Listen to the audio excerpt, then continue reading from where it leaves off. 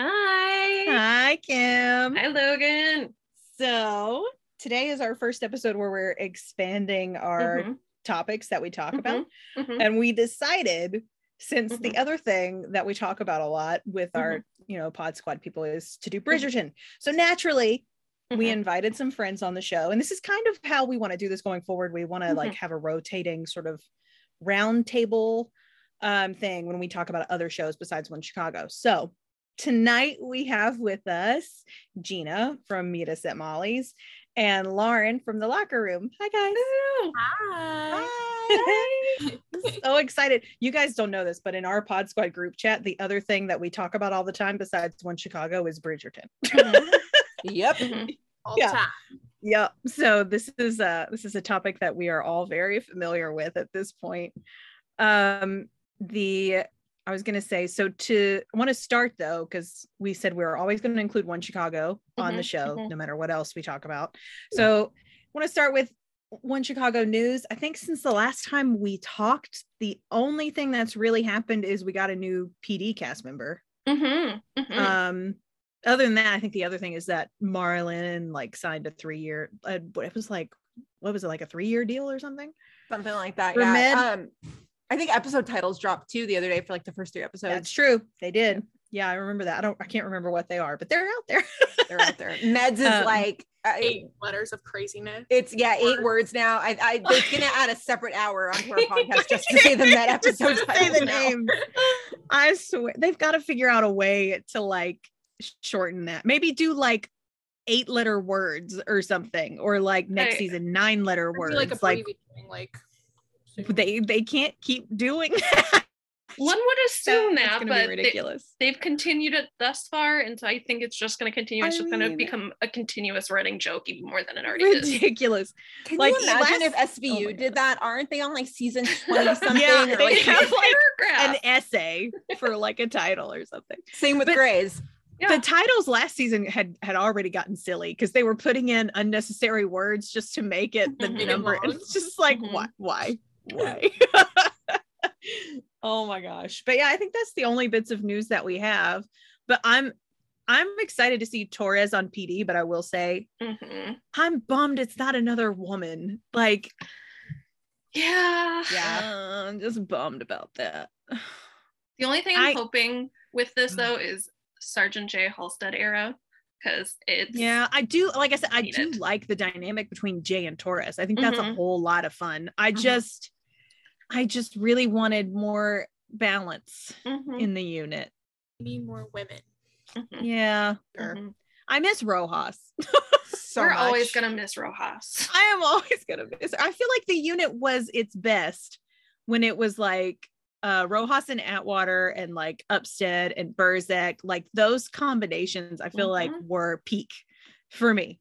They did her so dirty. I just really did. It just makes me mad how they never addressed it, and now we have they built this whole backstory for her, and her and Haley had this whole thing, and they never addressed it, and now they're like, oh, here's a whole new member, but we're not going to talk about our old member that left suddenly for who knows why. And what's funny is in the interviews leading up to that first season without her, they kept saying, "Oh yeah, we'll touch on it. Did they ever? No. But PD is like the worst with continuity, so I'm not. Yeah, it's true. Well, I remember there was one interview that came out a few years back where like Jesse said something like the writers really just don't look at what happened before season 4 that much. They don't really think about it. And I'm like, well, that explains a lot. I mean, it's a completely different show from seasons 1 to 4. But still, though, you'd like for them to at least acknowledge what came before, for people at least that have been watching it since season 1, you know? Like, I feel like Fire's really good at that. They'll do like a random callback and you're like, whoa, I haven't thought about that in forever. Like they called back to, oh my gosh, why am I forgetting her name? The Shay's like partner that she had for a while that was sort of homophobic. Rafferty? Yes, Rafferty. They did a callback to her like in season 9 or something that was really random, and we're like, whoa. Fire's really good at that. I think Med can be. PD, they don't, like, the past is dead and buried. Nobody talks about it anymore. Like Voight has a grandson. Where is Where is he? That is something I would love to see brought back up, because he should be like 5 years old now, maybe older, because like season 3 is when Justin died. Yeah. He should be like a first grader now. Yeah. So like, where is he? What's going on with that? Anybody know anything? No, we're not going to talk about it. Okay. No. Anyway, that's our little OC talk for today. Just wanted to touch on the news before we move on. But yeah, so they're filming. Otherwise, though, we haven't really gotten much aside from like episode titles and some casting news. Which I think is, they don't want us to have anything right now. You know, we're still a little too far away. PD's been serving with the behind the scenes content, though. I'm telling you, but everyone and their mom is going to film it right now. That's true. There have been so many fan photos out there. That's crazy. And there's so many people that in the OC fandom that will text me and they're like, all my friends are taking photos with people right now. And I'm like, I don't know anybody who's taking photos with people right now, but I get it. I get the jealousy. Okay, so I'm trying to losing track of myself here. All right, so we do have one email that came in after our Stellarite episode that I want to address, because I feel bad when they come in like right after we record. Let me pull it up.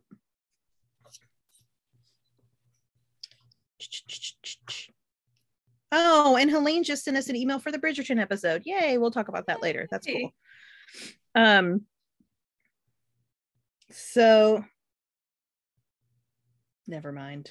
I thought it was an email that actually said something, because it starts with, I am a super fan of Stella and Kelly. And then it just says, where can I hear your podcast? So that's sweet. I will reply with the link for you, Joyce. Okay, I'll reply and send you the link to our Anchor. Well, I guess we don't really have anything to address then, but that's all right. I'm happy to hear you want to listen. That makes me happy. All right, so then we can get into our topic for tonight, which is Bridgerton. So what we're going to do, the way we're going to do this is we're going to talk about, first I want you guys to talk about like your relationship with Bridgerton. Have you read the books? Like, you know, how did you discover the show? What drew you in and kept you watching? That sort of thing. So whoever wants to start, just go ahead. Well, didn't the first season of Bridgerton launch on Christmas? It did, yeah. Okay. So I had never heard of Bridgerton before, but I'd grown up like watching like all the period dramas like Pride and Prejudice, and so I love that whole like world. And I pretty much was in bed on Christmas Eve and I was like scrolling on Netflix and I saw this Bridgerton promo that like pops up when the new season drops, when you like first open the app. And I was like, oh yeah baby. So I clicked the first episode and I pretty much stayed up all night binging it, and I was completely obsessed with it, and I made all my friends watch it. And then I came home and I was like, Mom, did you hear about Bridgerton? And she's like, girl, I've read all the books, like it's been a thing. And I was like, I thought I discovered like some crazy new like thing. And she was like, honey, it's been out. And I was like, oh cool. But it's like, and then after watching the first season, I read the first 3 books, and then I read Gregory's book. Wow, you read the first 3 and then Gregory's book. But I heard that Francesca's book is the best. So Francesca's book is amazing. So I want to read that one next. But yeah, I fully skipped from the first 3 to and I read Penelope's. Oh yeah, that was Collins. Yeah. That's book. That's yeah. So you read The Duke and I, you read The Viscount Who Loved Me, and you read did you read An Offer from a Gentleman and Romancing Mr. Bridgerton? Yes. Okay, and then you read On the Way to the Wedding, which is Gregory's book. Okay. So you just skipped Eloise, Francesca, and Hyacinth. Yeah. Which, by the way, Hyacinth's book is very underrated. I enjoyed it quite a bit. Anyways, so you read some, but not all of the books. Yeah, so that's awesome. Okay. And then when season 2 was happening, when I read book 2, when I read Anthony's book, because Anthony was my favorite in season 1. And so when I read his book, I was like, enemies to lovers. I was like, this is it. Like, and so when the second season came out, I made it this whole thing. We like had this whole watch party starting at midnight. By the end of like all the episodes, I like felt insane. I was like, this was a crazy experience I just had. And but yeah, so I'm like, that's basically like my whole Bridgerton background. Awesome. I'm totally into awesome. it. Love that. Gina? Yeah, I'm not a big reader. I'm a TV person through and through. So just kind of scrolling around. I think I saw the news when Shondaland had acquired the rights to it, and just kind of like scrolling through and looking through. I was just kind of like, this sounds interesting. Like, all right, I'm intrigued. Like, all right, I'll check it out. And then obviously it dropped and I made a point to watch it. That was one of the things that I was like, I'm looking forward to this. I'm going to check this out. And just checking it out, I was like, this is really fun. It's just the whole thing. It's just a very fun world. Yeah. And then of course the fact that Regé-Jean Page played Simon, I was like, that is one of the most attractive men I've ever seen in my life. Yeah, it's ridiculous. So yeah, definitely watched all of season 1. And then from there, I decided like I was going to try the books. Try is the key word. Cause again, I'm just not a reader. I'm just not. So I had started Anthony's book and I think I got like a page in just to know like, oh, he hates bees because that's how his dad died. Cool. So then I just kind of, I put that aside. Season 2 happened. And so I have Benedict's book. I started it. Now the question is, will I finish it? We will see. But I'm in. I'm totally in. It's just such a fun world. Yeah. Awesome. That's great. Kim? So I'm definitely a person who, in general, I don't read much Regency or watch much Regency stuff just because it's not my vibe.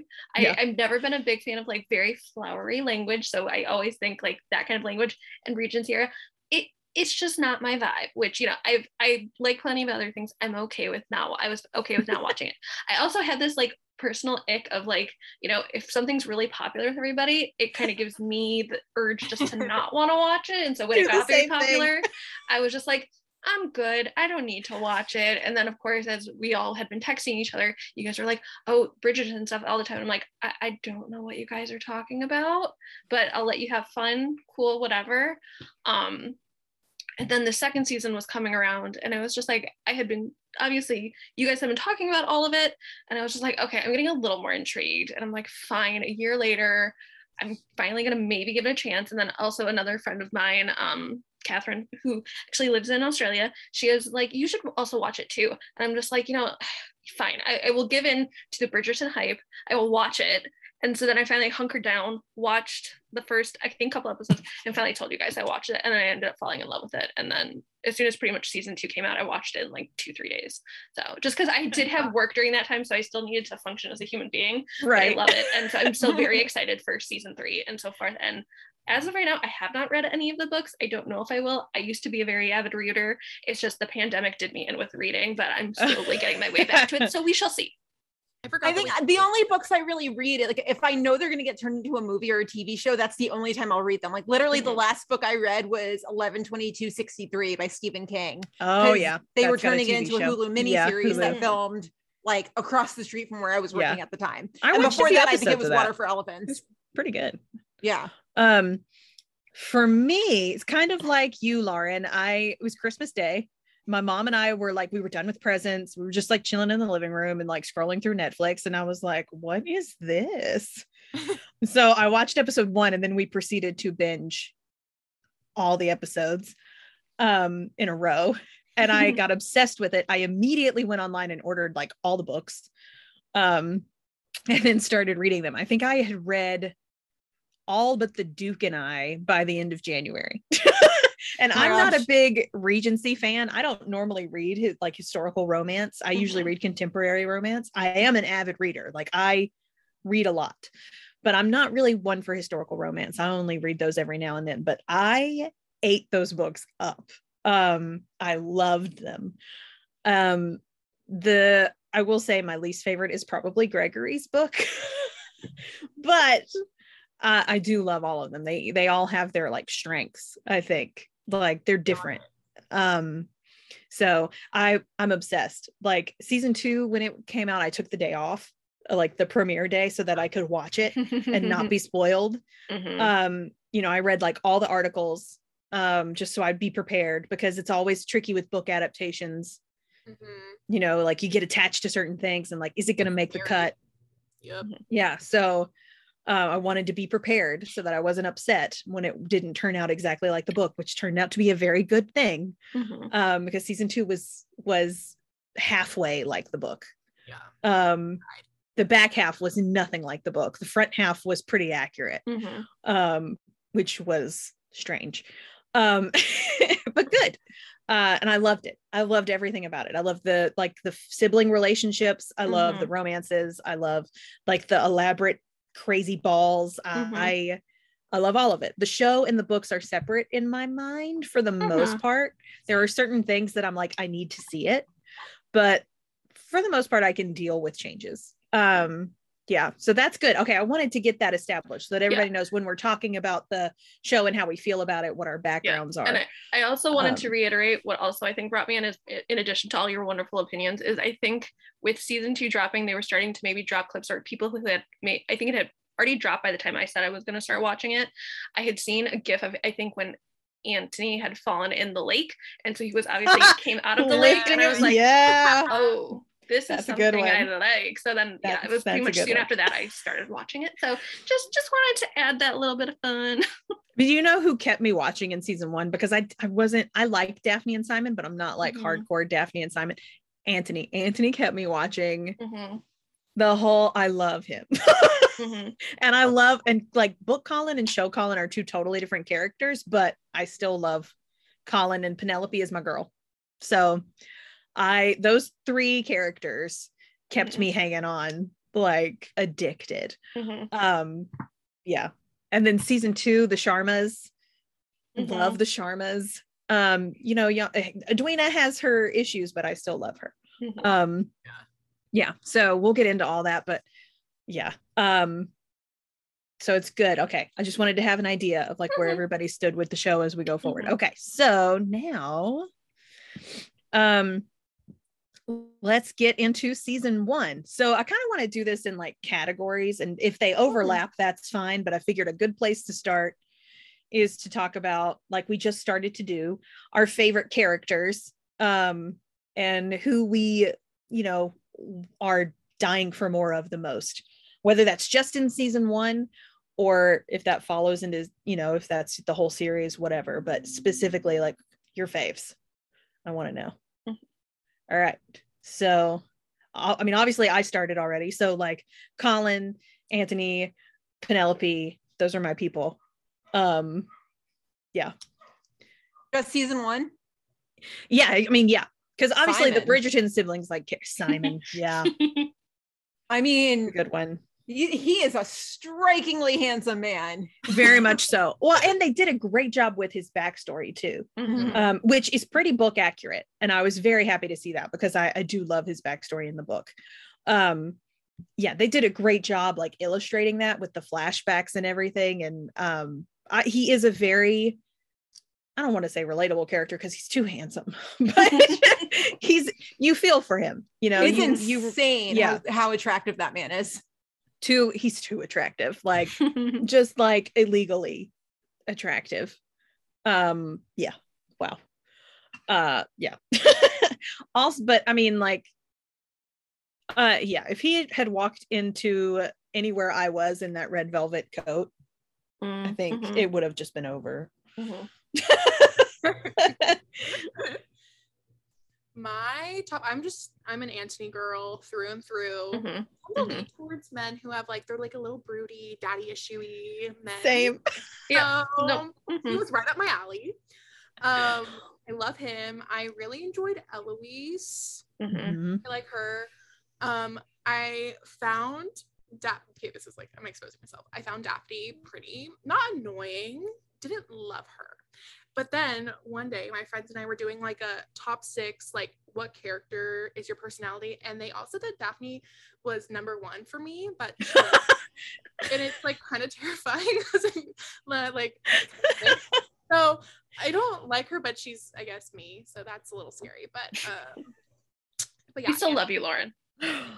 Thanks. I think with Daphne, I think she's best when you see her foiled against Eloise. Yeah. Because it really, to me, it kind of shows that while women have different goals and dreams, we still have value. And I think in that time, that was sort of like that's a big deal to be like, I'm, Daphne is more the traditional woman of the time and Eloise is not. So when you see the two of them foiled against each other, but understanding each other, I think that's where she's her best, in my opinion. But she is very different from book Daphne. She is. And I can't decide if that's better or not. Because book Daphne wasn't exactly thrilling either. She was like the girl that all the guys were friends with, basically. Like not the diamond of the season, just like the girl that all the guys would like talk to. She got like friend zoned a lot. Yeah. So okay, cool. Yeah, so I would say for my favorite character or characters from the first season, I'm gonna count Anthony's sideburns as their own character because they were. Oh my gosh, they were sideburns. I adored him, but also it's just I could not stop saying, like, not in a good way, like staring at the sideburns. It's just they just took up the entire room whenever they were. But also I just really enjoyed like Lady Danbury and Violet. Like, oh yes, going into the show, I knew it was going to be about the siblings and like who they were going to fall in love with, yada, yada, yada. But just still getting to enjoy Lady Danbury and Violet and kind of just like some of their sassiness that I don't think, like, I would never honestly get that in a lot of other like Regency stuff. And that's just my personal feelings for a lot of them. So to get to have that kind of sass from them, I just kind of really loved it. And so it's, even though we don't get to see like major storylines with them, they still made it really enjoyable to have their scenes when watching them. Both of those women have amazing scenes in season 1. Like specifically with Violet, my favorite is when they're trying to figure out how to get Daphne out of the like forced engagement, and they decide the way to do it is to gossip, and she's like, we shall do what women do, we shall talk. I love that scene so much. And then Lady D, I love the flashback they show where she's talking to little Simon, and she's like talking about how she was a wallflower and she decided to make herself the most fearsome creature in the room. And like that whole scene is so good. Oh man. I love Lady Danbury so much. Like even in the books, she's just as like fierce. They did such a good job like translating her to the screen. She's amazing. Yeah. I love her. Okay, cool. So now we're on to ships, which obviously if it's season 1, Simon, Daphne is going to be like the big ship. But did anybody ship like Colin and Marina, or like Anthony and Sienna, or like how did you feel about those side ships from season 1, or even Benedict, because there was some question about. So when I watched the first season, I didn't know that the books were a thing yet. And so I was like, oh my gosh, like Anthony and Sienna are like this like little like totally like a trope that I would totally eat up. So when I looked up his book and I was like, wait, this is a whole new girly. I did not like them as much, and also they weren't a good couple at the end. But it was just like, I don't know, but I would eat them up if they were a real thing. But he is so much better. But I kind of shipped them when I was watching it because I didn't know what was happening. And then I liked Daphne and Simon. I didn't love them. They were okay. They had moments. And also my like one and only viral tweet I've ever tweeted was a Daphne and Simon tweet. So they kind of hold a special place in my heart from there. So that's about it.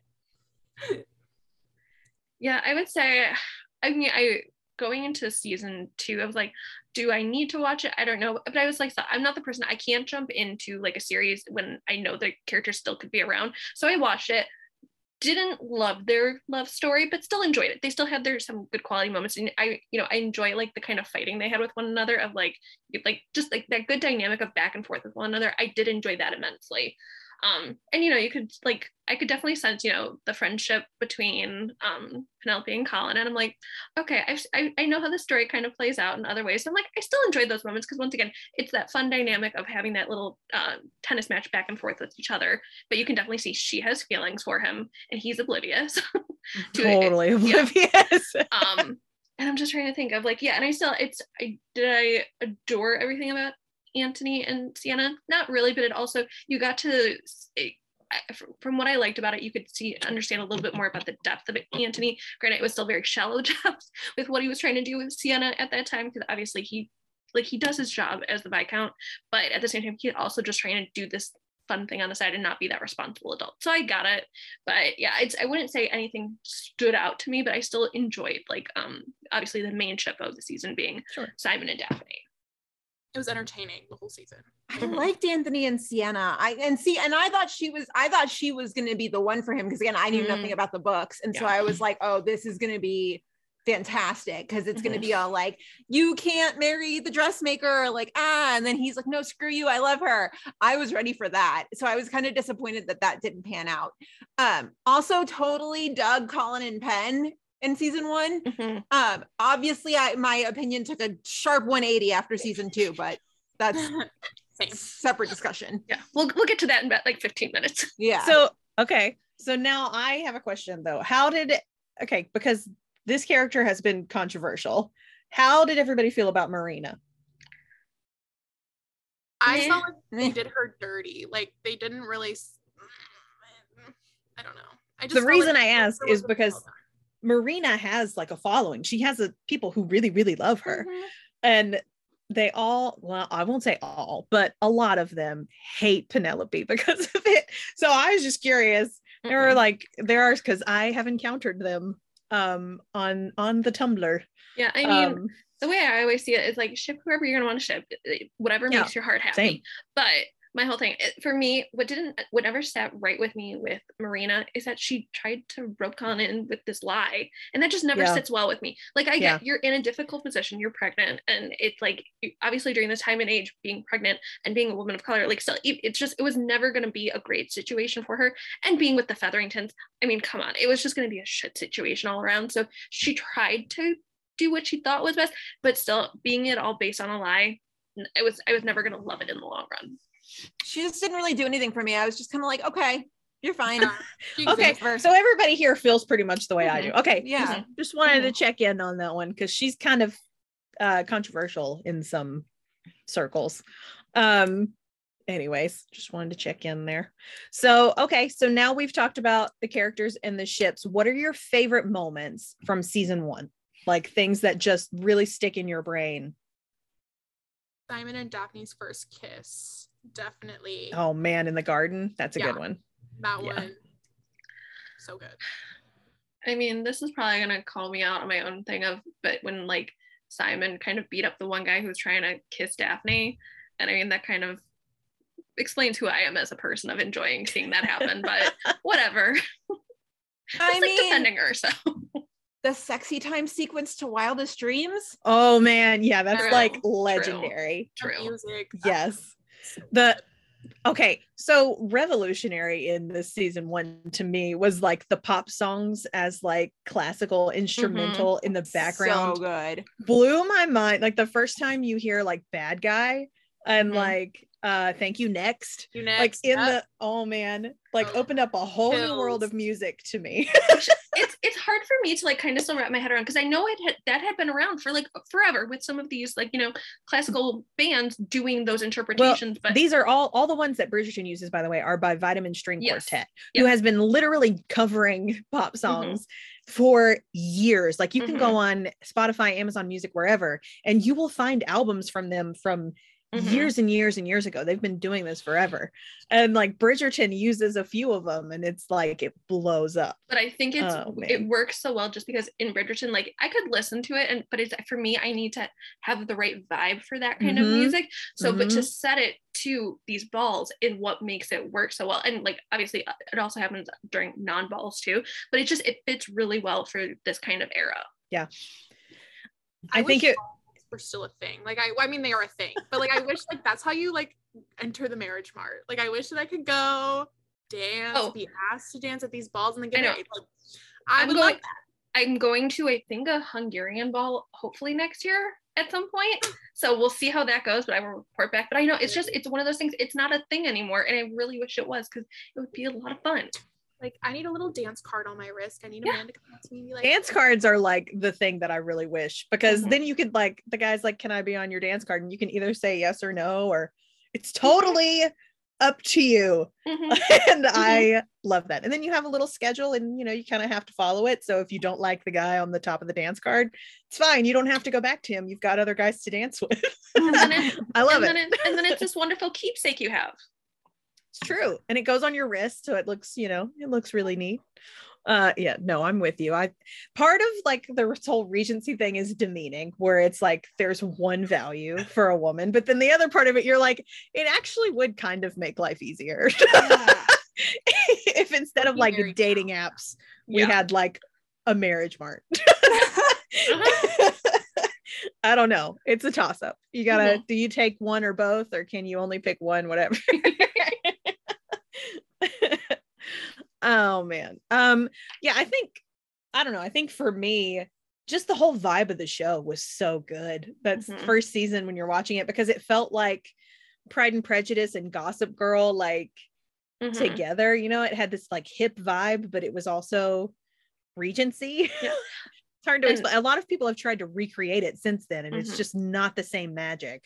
And for me, I think the hard part with a lot of the Regency stuff throughout the years is, I mean, the cult following with, I know, like the 2005, like Pride and Prejudice, like I know people love them. For me, I think what made it work for me with Bridgerton is that it was a TV show, so I got that longer depth of it, so I could really get into it. For me, sitting down 2 hours, I'm like, am I going to enjoy that in what it can quickly be encapsulated in 2 hours? For some people, yes, that's great for you. For me, I need more depth, and so it worked really well for it to be the episode, so I could really get into the mindset of these characters and kind of understand more of that kind of flowery language that normally bores me to death. But I actually really enjoyed it when it came to the series. I'm so used to ships and like being such like a long slow burn. So when we were like episode 2 and they kissed, I was like, we're doing this. Like, oh, love it. Like, it was nice. It was exciting for me to like jump into a relationship and like see that. Whereas I'm waiting 10 years for my favorite ship to kiss. So it's like, hi. So, I love that. And the whole concept of the show being like a different love story each season, sort of like an anthology. I need more of that. Like, there are so many, I read romance novels all the time. And romance novels do this, like romance series are all like this, where it's the same universe, but it's different characters within the same universe that are all loosely connected. Can television do that more often, please? Because then you get like a unique story every season, and like you're not drawing it. I understand people like slow burns. I understand that that's a thing that television, they think brings viewers in, on television audiences, but can we do something else? There's slow burns that, I mean, there's also like just lifetime burns that, like, that it should not have no end date on it. It needs to be a quicker timeline. Gina knows Josh and Donna on The West Wing was like the never ending. I also remember that. So torture. I'm so glad that I watched that show streaming and I didn't watch it live. I don't know if I would have had the patience. I don't think I would have either. I mean, 7 seasons for a kiss. Okay. 7, like, for real. Oh, trust me. I also remember I've watched NCIS and Tony and Ziva. Trust me. Do not even get me started. Yeah, like, this is all, I understand that everybody thinks moonlighting like ruined everything for everybody back in the day, but can we move on from moonlighting? I think the audiences have changed since like the 80s. Perhaps, which I think Bridgerton proves, which is nice. Because I think people want to see couples, like in a relationship after the big kiss and the slow burn and all of that. So the amount of people who are hyped for Canthony in season 3 is ridiculous. I love it. But so Yeah, okay. So I think that encapsulates the season 1 vibe pretty well. Mhm. I mean, the things that really stood out about Bridgerton were like the elaborate balls and like the soundtrack and just like the vibe of the show. The like every now and then you watch a show that feels like lightning in a bottle, you know, like it's never gonna happen again. And this is one of those shows. So yeah. Okay, so I have some silly questions. Where's my phone? So what I want to do is I've got 4 of them. So I figure we'll do 2 at the end of the season 1 discussion, and then we'll do 2 more after we finish talking about season 2. So this is the first one. If you were a part of the Bridgerton universe, who would your character be? Like, who would you be? Would you be like noble or common, or do you think you'd be the diamond of the season, or do you think you'd be the underdog like Penelope, or something in between? Like, how do you feel like you would exist in the Bridgerton universe? Oh, I'm an Eloise, hands down. I was gonna try and come up with something else, but like Eloise, like I just don't imagine myself any other way. Like I still would like to be more like a lady, but it's just like I see myself as Eloise. I don't see myself changing, and that I still am pretty darn sassy. So yeah, I think I'm a mix of Eloise and Daphne, and that like I'd go along with it and enjoy it, but you know, if I hit a limit or a boundary, I'd be like, back it up, like you know, kind of a mix of the two. Yeah, I think I'm a mix of like Penelope and Daphne. Definitely. I'm a hardcore Penelope. I would be like going along with everything until like I decided I knew better or I learned better, you know, because I am very much the person who does not like to make my family unhappy at all in any way. So like I would be like, whatever makes it easier to live in my household with my family. That would be me. Which, you know, is kind of sad, but at the same time, like I just, you know, keep the peace. That's what I like to do. Okay, so that's cool. Okay, so then the second one, now this one is One Chicago related, you guys. So if you were to write a One Chicago Bridgerton AU, which One Chicago characters would be cast in which Bridgerton roles? Oh, okay. How could you not give us this ahead of time? Ow. I wanted like, you know, your legitimate reactions. You know, it's like I see Gina stretching. I'm ready. I was born for this. Okay.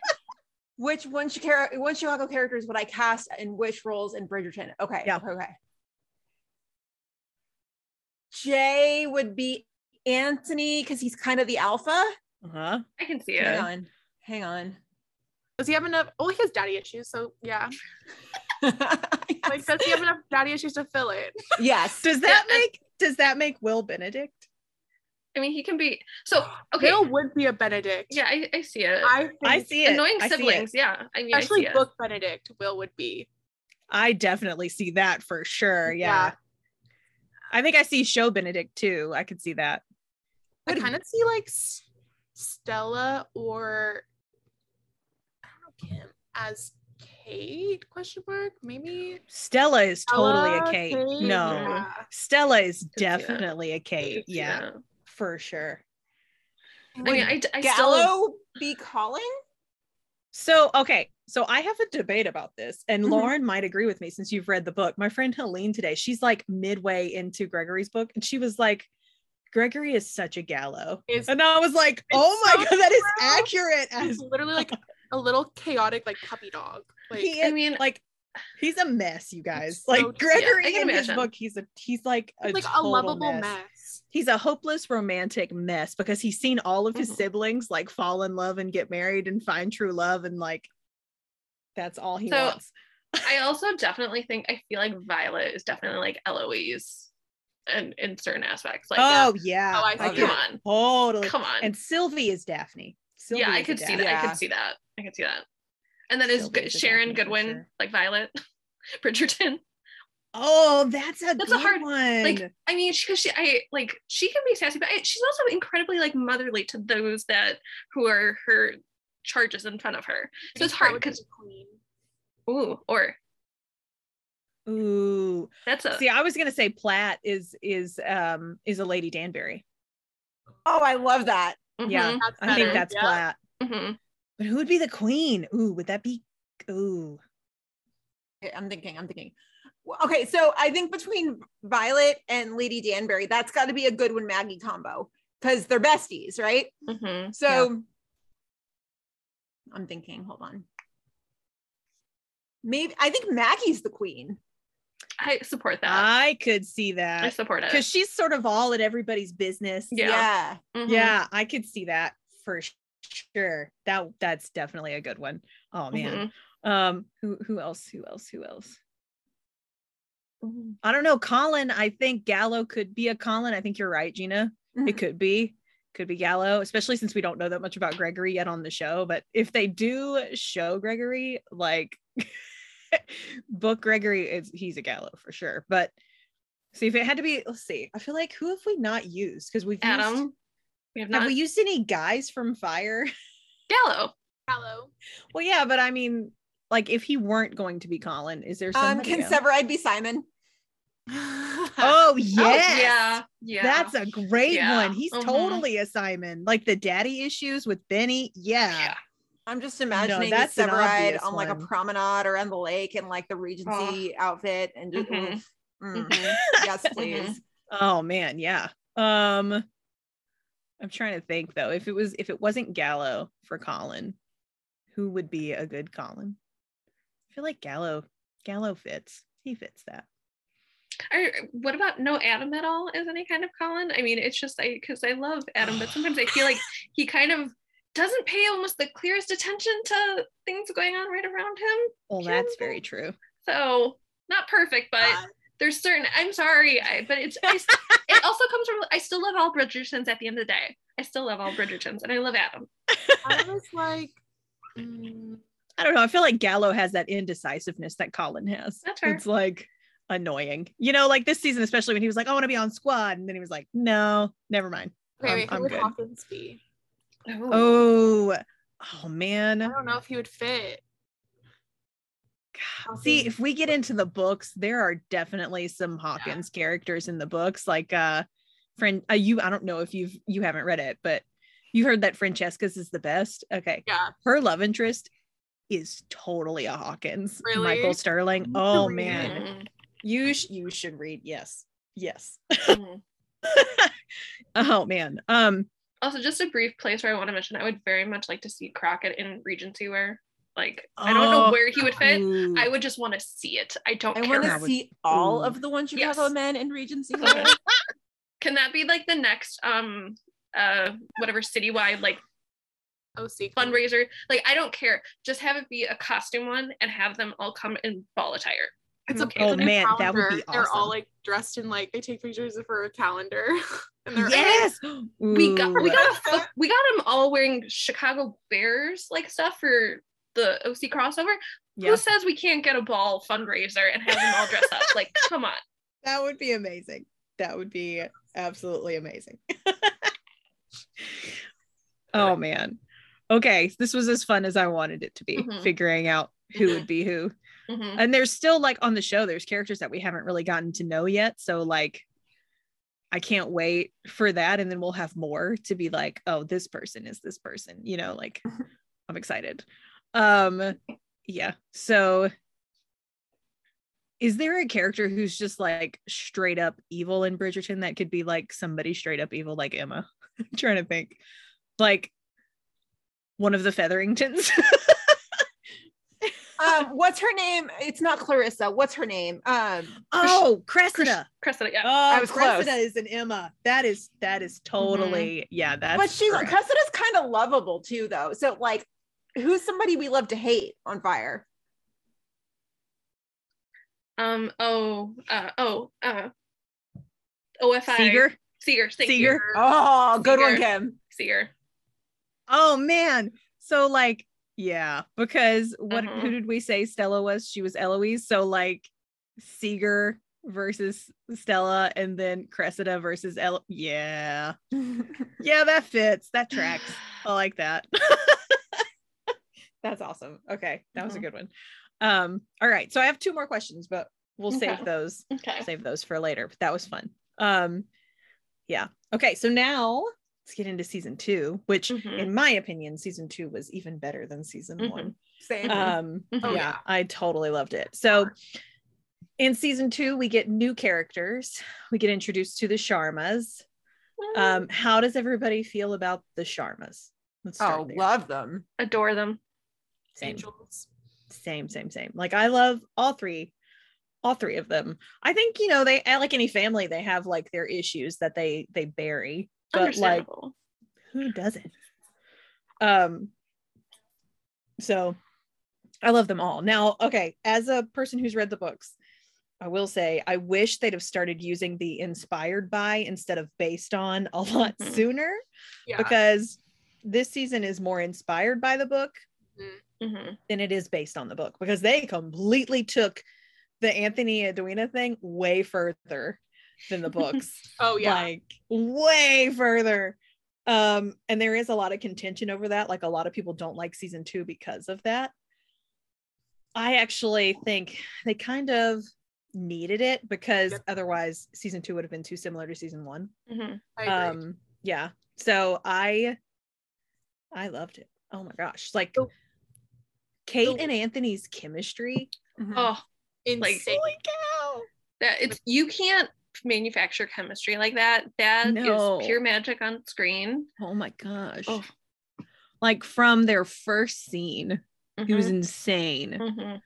And then of course you have like Colin comes back with like his scruff going on, which looked pretty good. I didn't hate it. Irritated me so bad in season 2. Not just because of the end, because he comes back and he is that friend who just studied abroad and has like a fake British accent. He's that friend who starts every single sentence with insert country here. He's that friend. I was away. When I was on my trip, this happened. Like that's how he really answers every single thing. He's like, so I just traveled. I just went here. I'm like, okay, bestie, like. Yeah, and he's the friend who, like, when you bring that to their attention and you goof on them and you're just like, we get it and blah blah blah, they get offended. Like, he's that friend. I just traveled abroad. Totally I don't know if you know that, but like I just traveled abroad. Like we totally did this. Yeah, he's that guy. Literally, yep.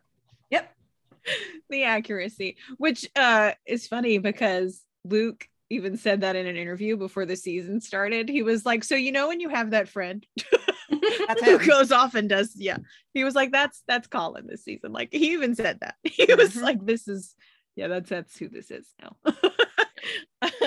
Which I love Book Colin so much, because Book Colin is a smart ass. They don't incorporate that in show Colin. He's like a sad boy.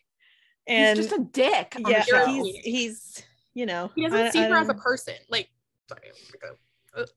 They've got some work to do in season 3 for sure with him. I like him, but that's just because I have a bias toward him anyway because of the books. If not for the books, I don't know how I would feel about him. See, I'm so disappointed that they're choosing season 3 to go with Colin and Penn, because like after season 2 I was like, well, F that guy, I don't care anymore. I think it's too soon, but I'll watch and we'll see. Did you read how they were like changing the season? It's a totally different plot. Not the same story. It's not anything to do with the book, like at all. And I feel like Chris Van Dusen was like the showrunner for seasons 1 and 2, and then there was like he like weirdly left, but it didn't feel like he left. It felt like they sort of like showed him the door, and he gracefully exited. It's kind of how it felt, and I feel like that's why. I feel like he maybe wanted to stick to the books a little more closely than Shonda wanted to. I just don't know because like why are we skipping around? That's my question. Okay, when the interviews happened after season 2 last year and Shonda was like, we got a little creative, I was like, oh no. Did you have to? Why? No. There was no reason to get creative. Like with other things, okay, with the actual plots of the seasons, sure. Although with season 1, you had one very problematic thing from the book that you kept and somehow made worse.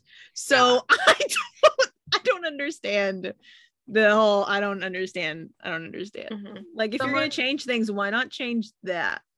Someone was saying that their theory for season 3 is that Benedict is going to meet Sophie or whoever that's been like the beginning, and then like at the end like see her again or something, like make his whole like beginning of his book like the entire 3rd season. Well, I mean, to be fair, in his book there's a big chunk of time that gets skipped. Yeah. So like they do have, because she's supposed, I mean, she disappears. Sorry. I was already aware. There's like a big chunk of time there that they have to deal with. So probably, I mean, I could see that happening. I feel like that would make sense. And I'd be less mad about it being Colin and Penelope season if that did happen. Whereas if they totally ignore Benedict and be like, well, then I'd be like, what is happening? It's just so weird. Like there was no need to change the order. And plus the way they set up Benedict last season would have made perfect sense for them to pick up with him and his story. So it's just a weird decision. I'm not looking forward to it. But season 2 was great. I thought they did a great job with like keeping the spirit of the book. And at the same time, like doing something unexpected with it. You know, like the tension between Kate and Anthony the whole time, like the slow burn really worked. Oh, good. And like like the flashbacks with Edmund broke my heart. Oh my God. Like I knew it was coming because, you know, when you've read the books, you know how he dies. And so like, you know what's going to happen. And like, you're just like, oh no, I don't want to see this. I don't want to watch this. And it was just as heartbreaking as I expected it to be. I was over the Featherington side plot very early. A lot of people were. Everybody was. It was too much. I was like, what is happening? Like, I mean, the title of the show is Bridgerton. Well, and I don't mind seeing the Featheringtons. I just think they could have had a more interesting plot. Wait, her name is her name Portia? Why do I want to say that? What's her name? Lady Featherington was her name? Yeah. Portia, right? Portia. The mother, yeah. The entire time I was like, I just need this lady. She just needs to get laid. Like, my friend and I were sitting on the couch. We were like she literally just needs to get laid. Like this is crazy. I was like, this woman, like that's all she needs. So we were very like on board for that. We were like, can someone like let's get this going? Like that's what this girlie needs. Well, right now. So the whole Jack thing was unnecessary. Like him and Prudence, I think that was the sister that he was like engaged to. Like why? We were like, why did we do that? At the point, because it took Kate and Anthony so long to kiss, and my friend, like we were binging, I was like, someone just needs to kiss. Someone just kiss. It can literally be anyone. Like, why have I been watching 7 hours of this show and no one has locked lips? Like, this is not what I signed up for.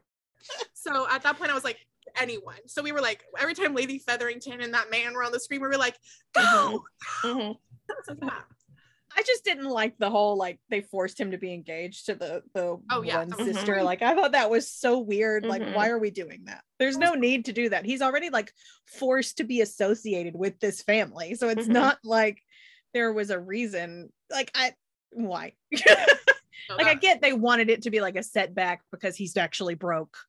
Okay, fine, but at the same time, ick. Like he's flirting with her mom while being engaged to her. Like that's gross. Yeah. But I really enjoyed though the introduction of Theo, because it's like, once again, I had not read the books, but I really enjoyed getting to see Eloise's interaction with some like a guy outside the family. Like it was nice to see somebody care and just like enjoy her for her mind and not just like want to dance with her and obviously marry her. So she doesn't even end up with that man. Spoiler. Here's my thing with Eloise. I love Eloise, but I feel like sometimes she's a little too she's on her high horse, you know. I can see that. And it annoys me a little bit. I think that just kind of circles back to that double standard of like, when a man speaks up, he's, you know, assertive. When a woman speaks up, she's annoying. No, that's not what I mean. I don't mean her opinions. I'm fine with her opinions. I mean like the way she treats other women, not the way I don't like it. So like, for example, the scene in season 2 when Eloise and Penelope are at the table with all the other girls and the other girls are excited about the marriage mart and they're excited about all the stuff they're going to do. She kind of treats them like they're stupid or like they're less because they're excited about those things. That's what I don't like. And she did the same thing with Daphne in season 1. That's what I don't like. Her opinions are fine. Like she can shout those from the rafters. I don't care about that. It's the way she treats other women. That's a good point. That bugs me. I don't like that. And like I understand the argument between her and Pin at the end when they reveal, you know, that Pin's like, which that's not in the books, and that blew my mind. I was totally shocked that they did that so soon. And actually it was nice because in the books we don't actually technically get any acknowledgement that Eloise finds out that Pin is Whistledown, which is super weird. They did that, and I never understood that. I hated the way that they did that because it like almost made Penelope not redeemable in my eyes. Like, I love Penelope, I love her so much, but what she did to Eloise I thought was so awful. I was like, I don't know, I was very anti-Penelope. I thought it was bad, don't get me wrong, but there were extenuating circumstances as to why. So it's like, for me, I see both sides of it. Like, I get why Eloise is upset. I get why Penelope did it. I get the whole picture. I don't think it makes anybody irredeemable. Like Eloise's reaction or what Penelope did, I think they can work it out. My issue is that I feel like they needed a season to really let that conflict simmer. Yeah. Like, I feel like now it's going to be too quick. They're going to fix it too quickly. It was so big.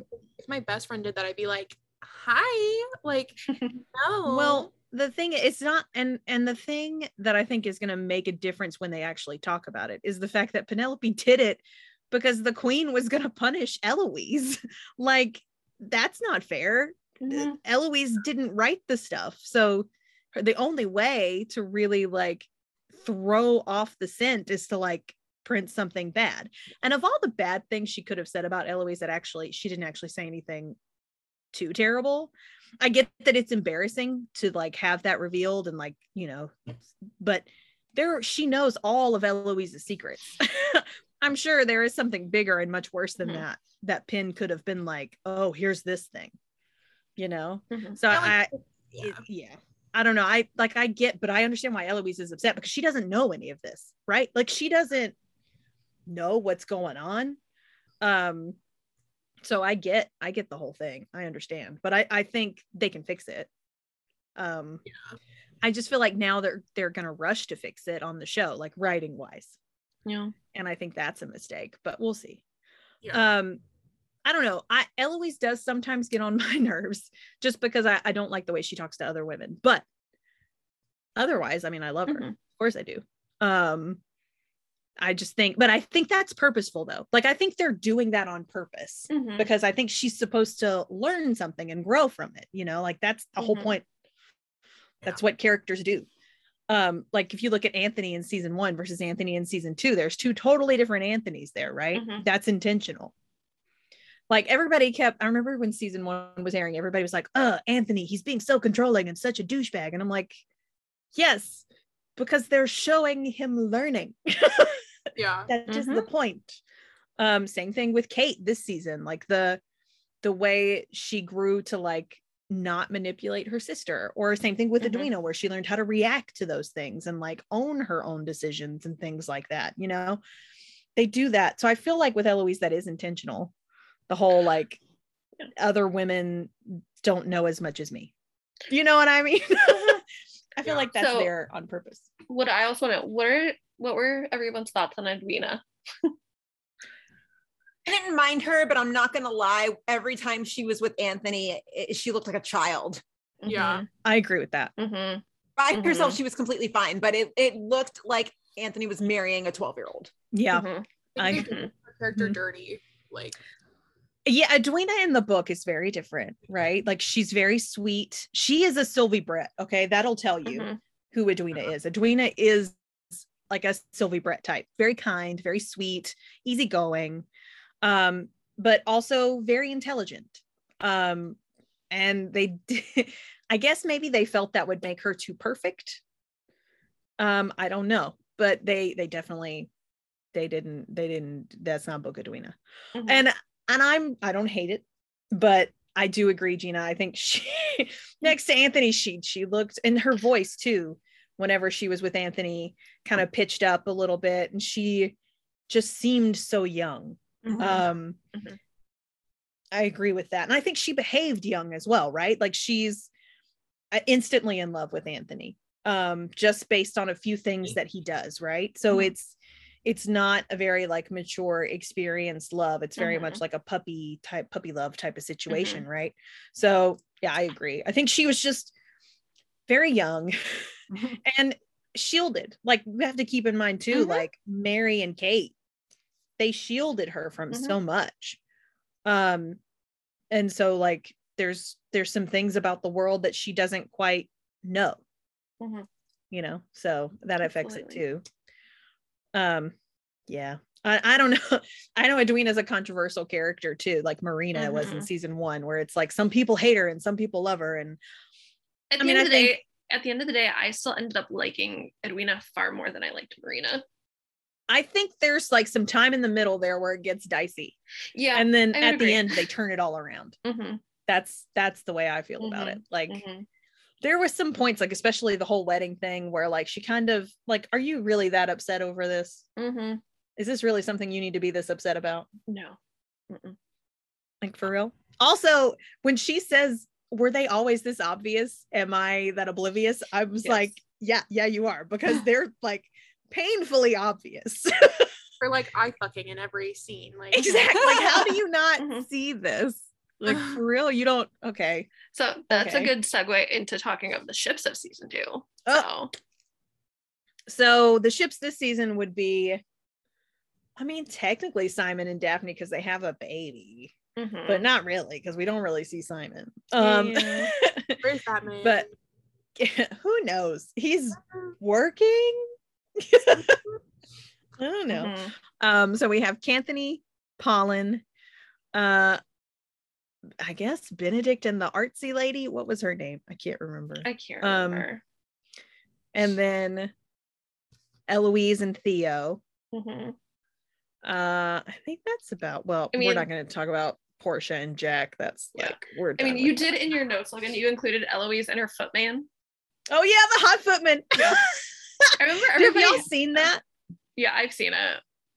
There's like this whole movement now, you know, her like the footman that was with her in season 1 and season 2. Yeah. It's always like he goes with her everywhere she does, right?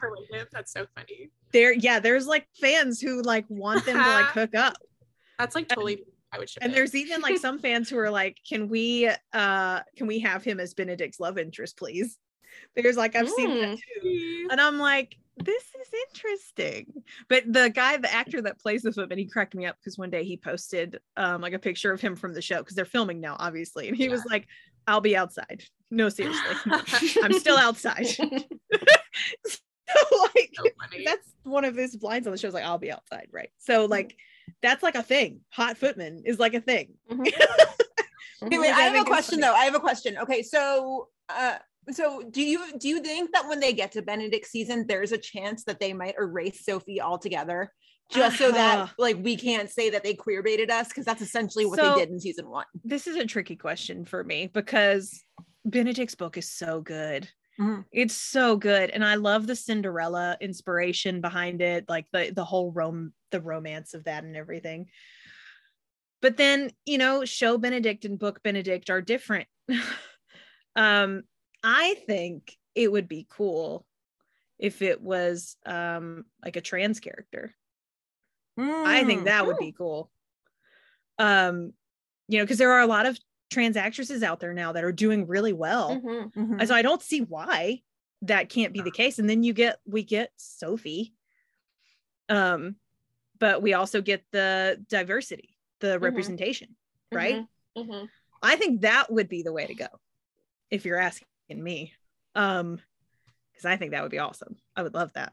But I don't know what the show's gonna do. Like, it's very hard to tell, because the fandom, this is the reason it's so tricky with like things based on other things, because you're obviously relying on that audience from the original work to spread the word, right? To get the hype going. Like, that's what you're counting on, because the show, the property comes with a built-in fandom. So then it becomes this tricky thing of like doing your own thing and respecting the fandom that existed before you did your own thing. So there are a lot of people who would be very upset if we don't see Sophie. I mean, a lot, because Benedict and Sophie are a very popular ship in the book fandom. Like, very popular. I mean, probably the most popular. Benofi is huge. So I don't know if they would want to upset the book fans. Now, the book fans are not like, it's not like a massive fandom or anything, but they are what got you here. They're the ones that hyped up season 1 like crazy. So it's a tricky question. I don't know. What do you think, Gina? What would you want? I mean, I haven't read the book yet. I'm, part of the way through it. And by part, I mean like maybe 15%, but with all the creative liberty I hear that they're taking, because again, I basically go off of what you say. Cause I mean, I'm on the cancel Colin train right now. And you're like, wait, he's not a bad person. I don't know.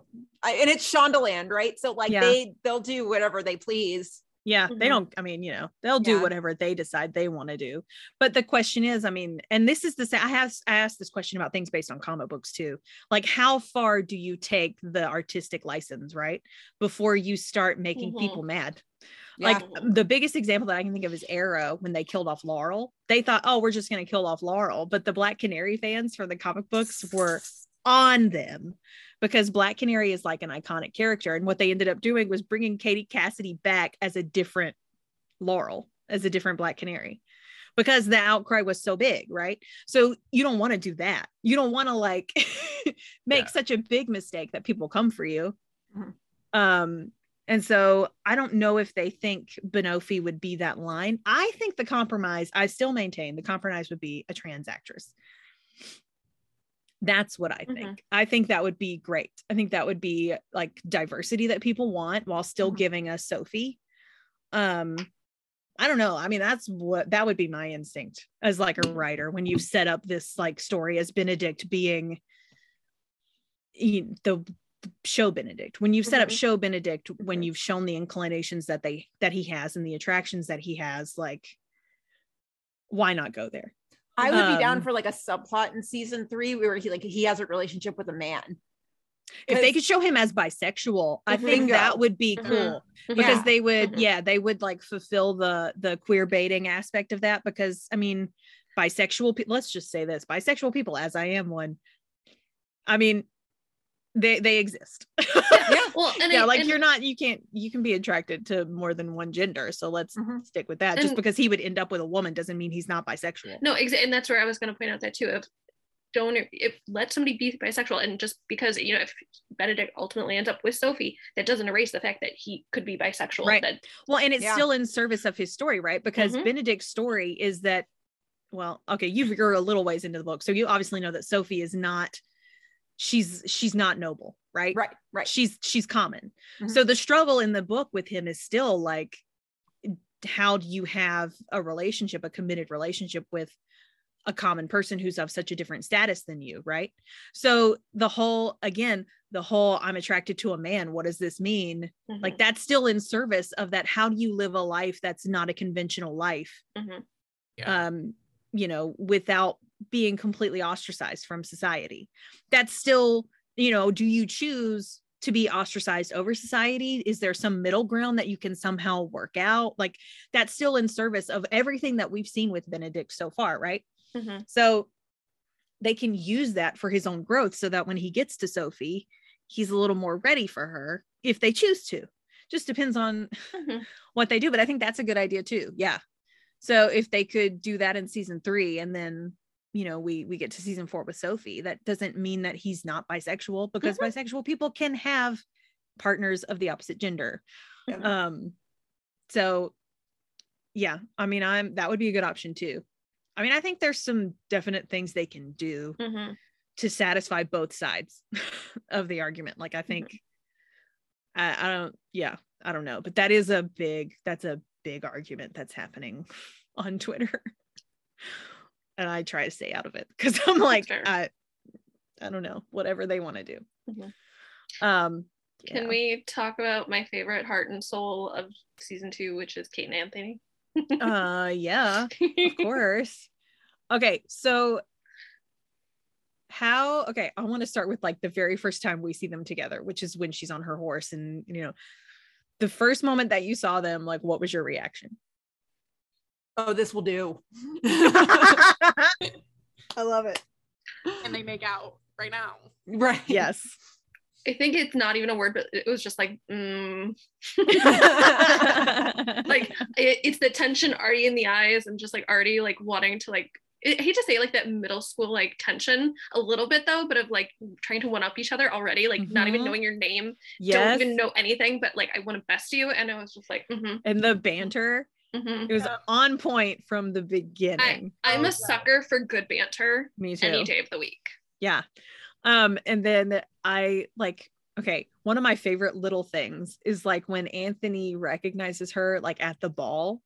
He's so excited to see her, and then she's just like shutting it down. And I love that scene. I love that he's like, oh, it's you. He's like happy, and she's just like, no, son. No. Like I love that so much. The fact that they get off on the wrong foot is like, I love tropes like that, where it's like one little thing happens and you've got a total wrong interpretation of the other person. And so it becomes about overcoming that, you know? I love that. The Pall Mall scene is the best when like they're vibing the whole time, and Edwina's just kind of like meeking off to the side. Yeah. So good. Yeah. The Pall Mall scene is in the books, right? And that's like everybody was like, you can't have season 2 based on Kate and Anthony's book without Pall Mall. You can't. And I gotta say, they did it justice. It wasn't exactly like what was in the book, but it had the spirit of what was in the book. I could have just watched like a whole episode of Pall Mall. Like I didn't need anything else. Just let me see the siblings playing Pall Mall and I'm good. It was so good. And Kate fit right in and I loved it. I mean, it was perfect. It was perfect. He like would say to her, I was like, why are men approaching me and saying anything other than you are the bane of my existence and the object of all my desires? Right? Like, why am I being talked to with any other words than those? That is like the sexiest thing I've ever heard. Like, and he said that, I was like, oh, I'm not one for I don't get a lot of like fandom merch I could wear. Like I get a lot of like baubles here and there. I got a sweatshirt that said that because I love it so much and it's just so good. Yes. Yeah, it's really, oh my gosh. Like I literally was like, yeah.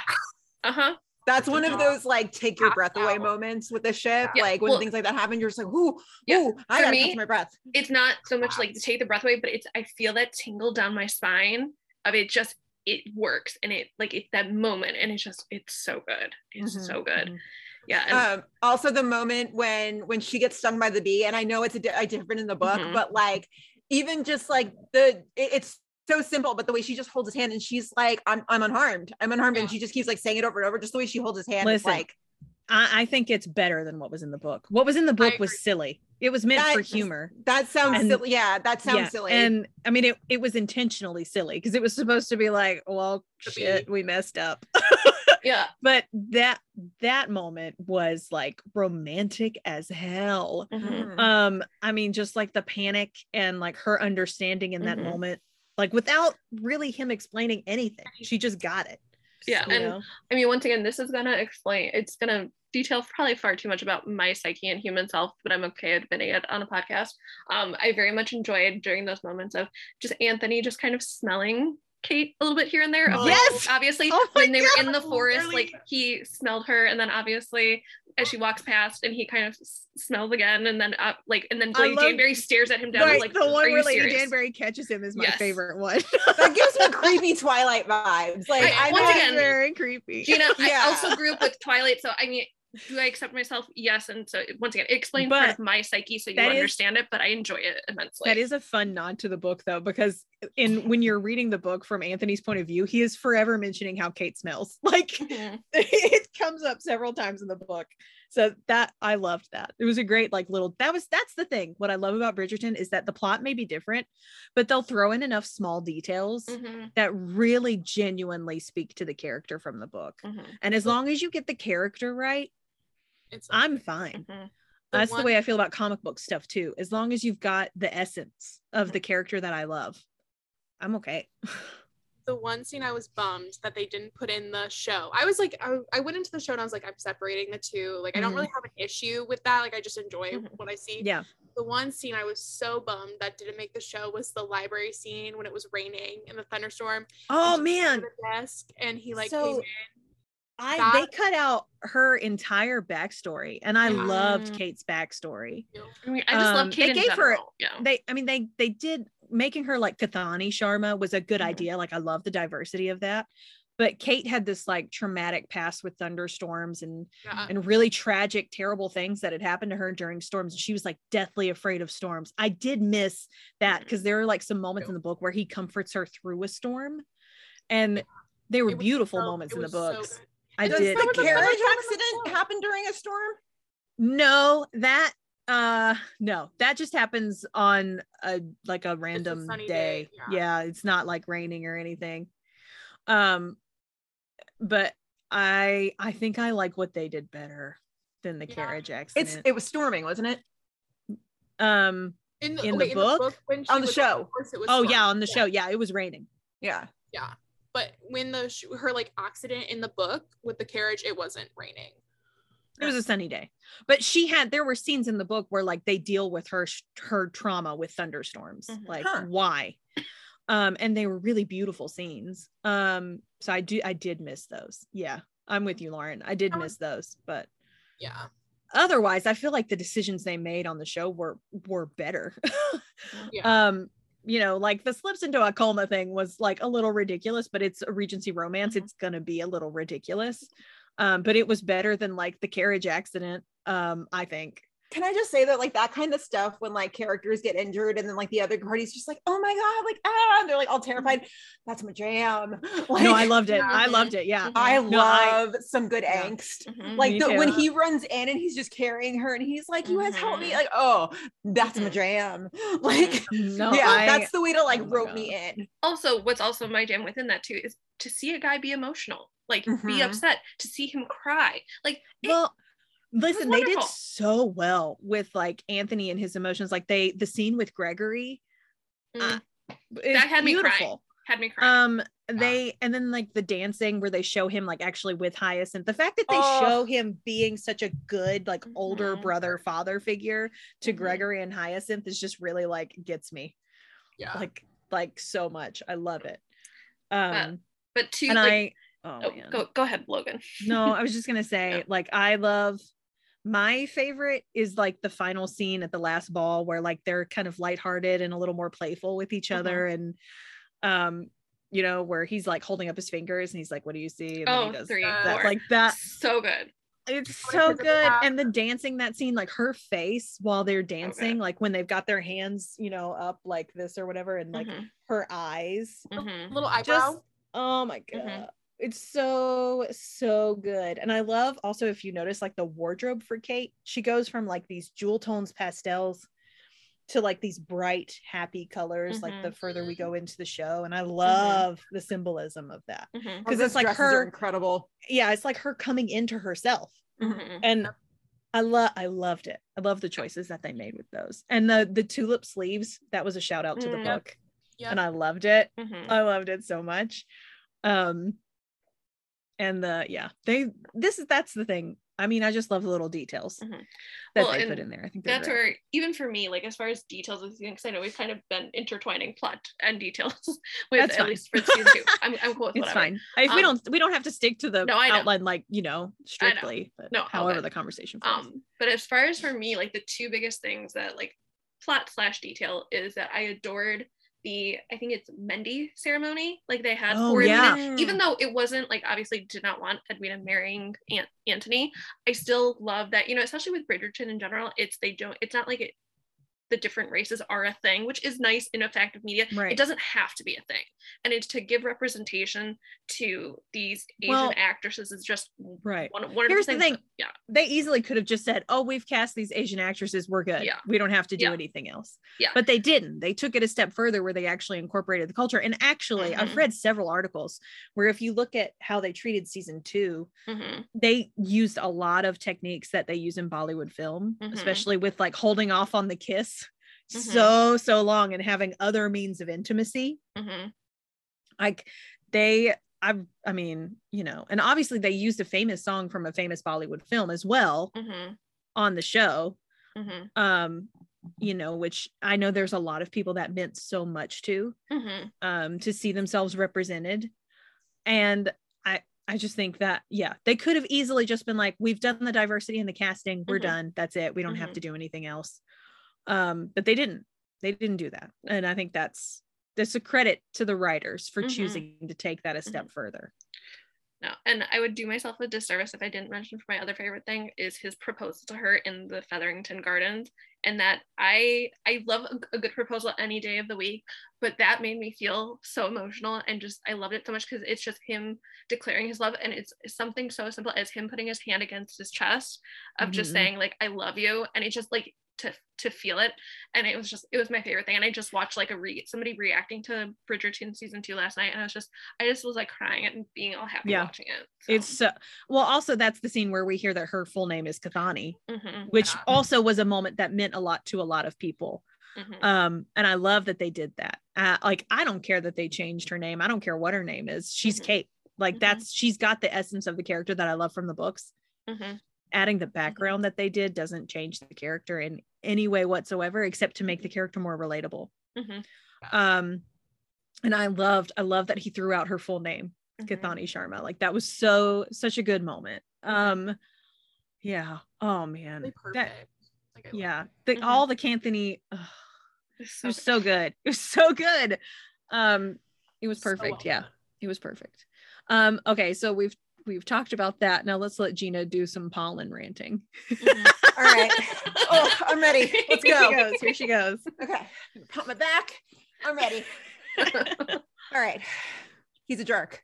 Like, I mean, he's a jerk. Like, yeah, okay, what she did to Eloise, yeah, that sucked. But at least like her reasoning behind it was to protect her from something worse. Yes.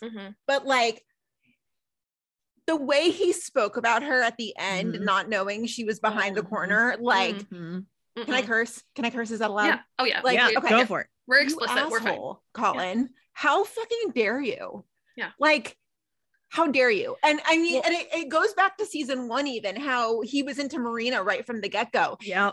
It shows that he never saw her as like a person. No, he doesn't think she's a person. Yeah. No, she's like, she's Pen. She's not a person. Like she's not somebody else. She's Pen. She's just Pen. Yeah. That's not so, cool at all. Let's talk about how I said the one thing that was in the first book that they made worse. This is something that was in Benedict's book that they made worse. So originally in the book, when he says it, it's just to Anthony and Benedict, which is bad enough. It's like your own brothers. Went and put it in front of like a whole group of like guys that could potentially, be suitors for Penelope in the future if Colin doesn't want her. Like he's declaring this in front of everyone, and it's super embarrassing. It's like they made it worse.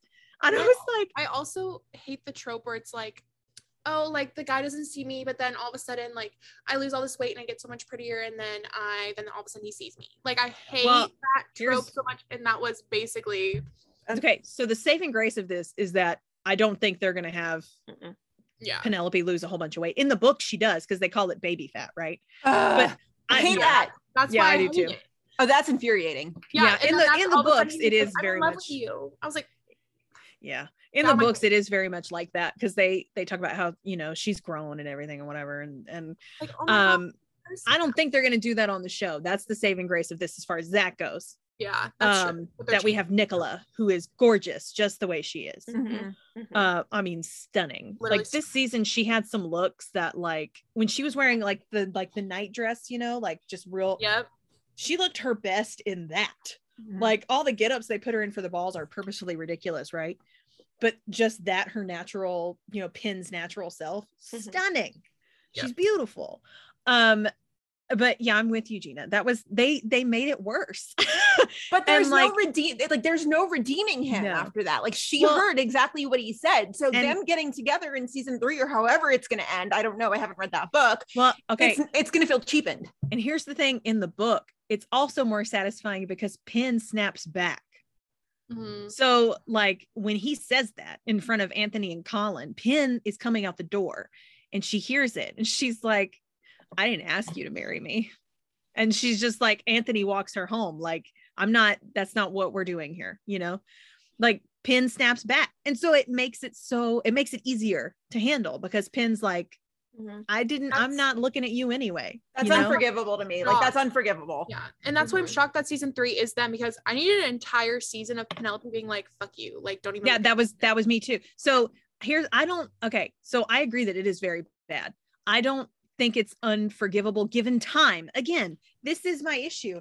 Given time. So when season 2 initially ended, my immediate thoughts were, okay, so we're going to have a whole season for the Eloise and Penelope conflict to like play out and fix itself. They're going to give that some time to breathe.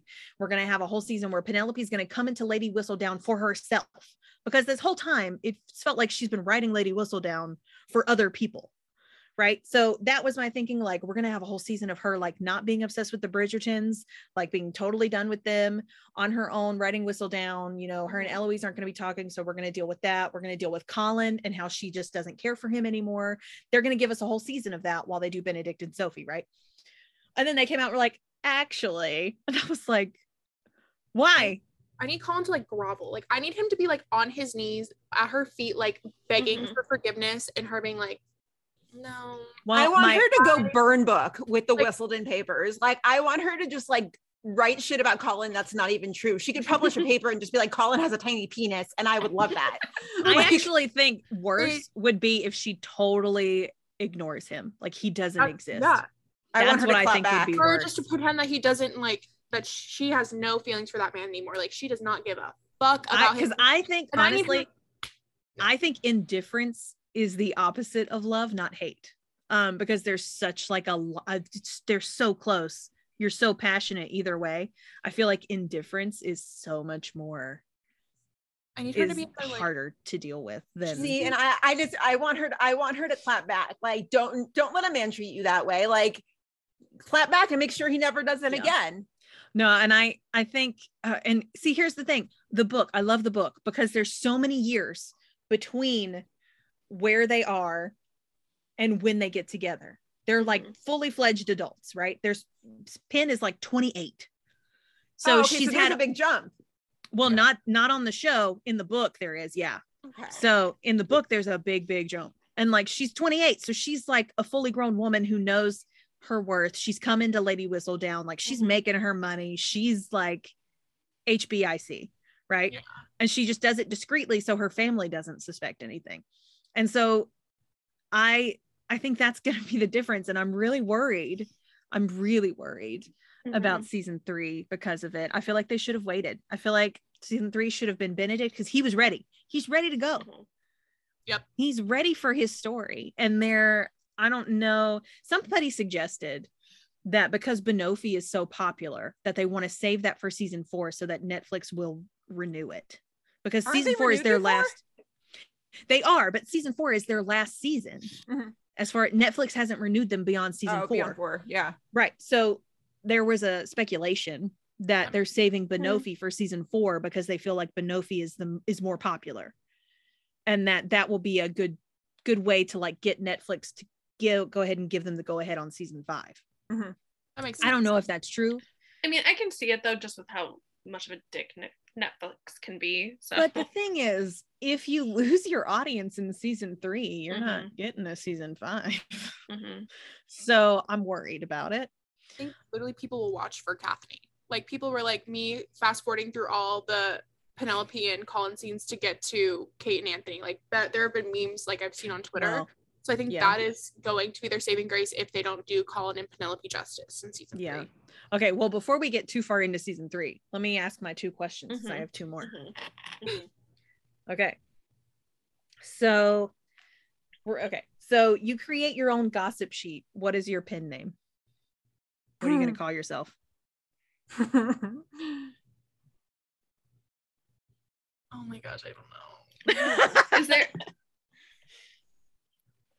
Bryna and I are always talking about the white space, like, which is the area that happens outside canon where you can kind of just like fill in the gaps for yourself because the show doesn't show you that. Right. So maybe I would call mine white space. Nice. I like it. Because other than that, I would literally just call it like not Gina. Yeah. Not Gina. I mean, should this be some sort of meme? Like, I hate to say like your stripper name. So what's your Lady Whistledown name? Like, so what is it? The combination of? There are names out there. Hold on. It's your middle name, the first thing of your street address, or your first like street name, and then it's like last thing you drank. So For your stripper name is your Lady Whistledown name. Oh. So say that again. So it's okay. So it's Lady, and then it's your middle name, the first word of your street that you live on, and then the last thing that you drank. Marie Interwater? That's weird. I don't like that. Yeah, mine would be Lady Anne Gretel Cider, which that still feels, I don't know how I feel about that. Okay, your middle name, your street name. The first name of the first word of your street name, and then your last thing you drank. Lady Maria Bonita Beer.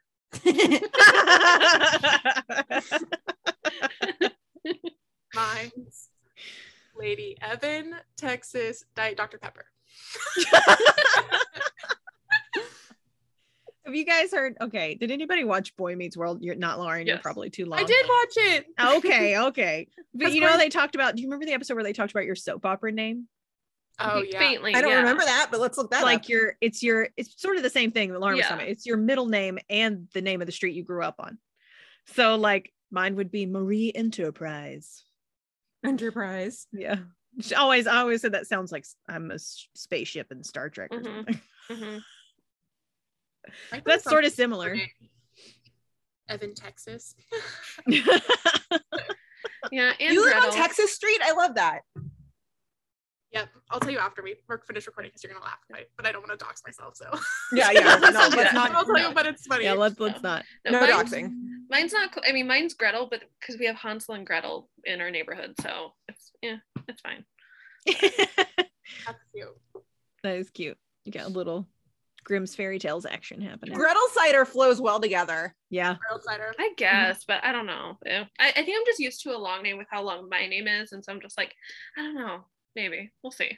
I'll work on it. If you ever need a pen name, I think that's where you need to go. Is it, what was your middle name again? Anne Gretel Cider. That's perfect. That's a perfect pen name. I guess. I think I just gotta get used to it.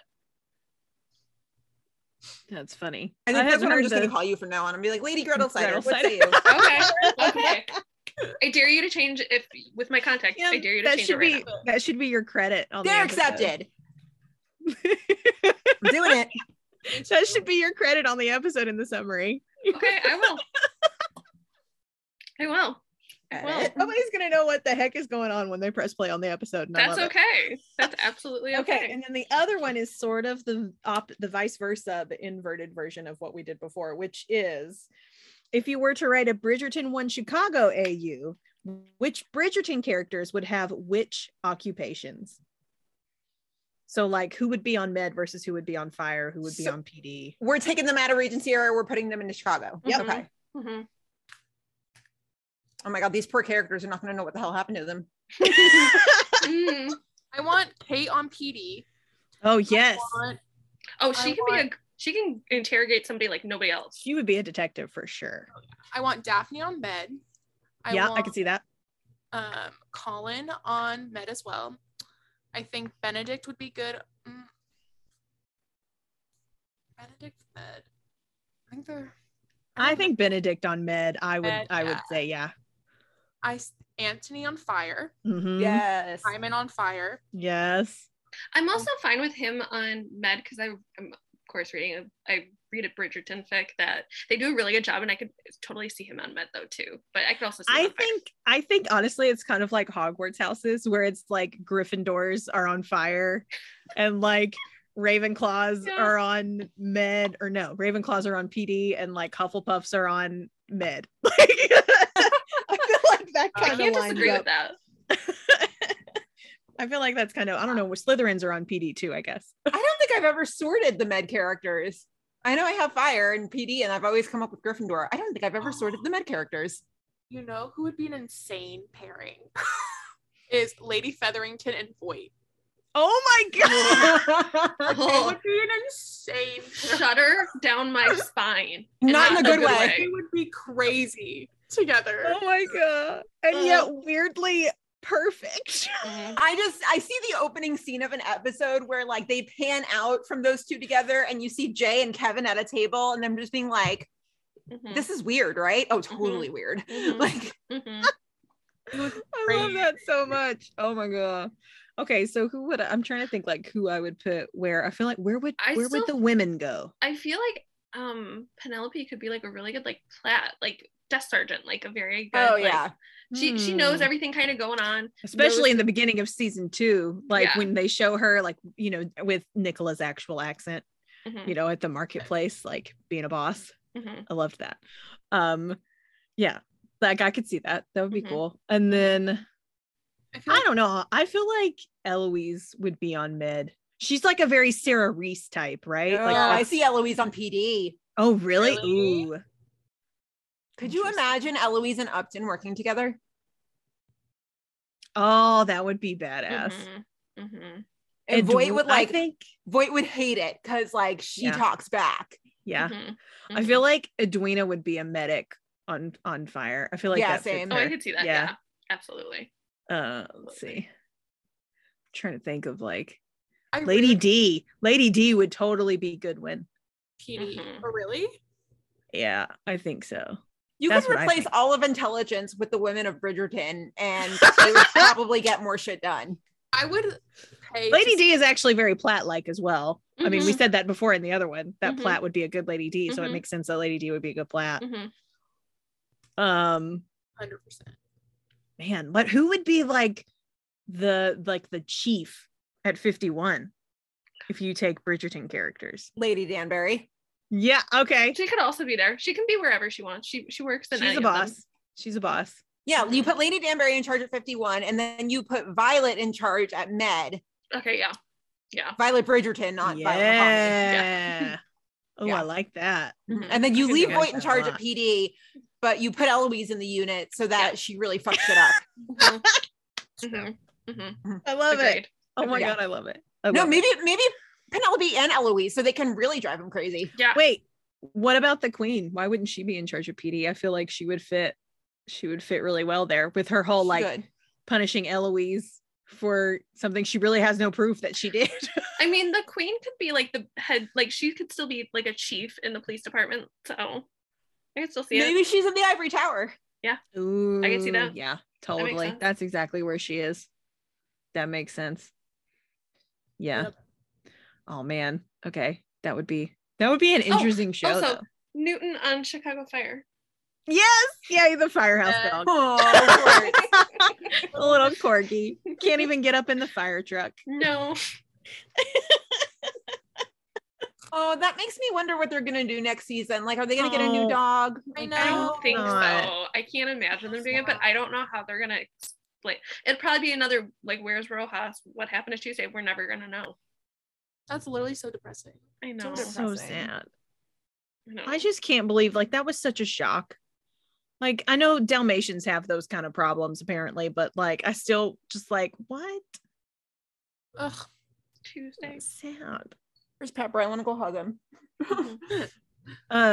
Yeah, that's sad. And then like she's still posting like training videos on her Instagram, and every time I'm like, I'm gonna cry.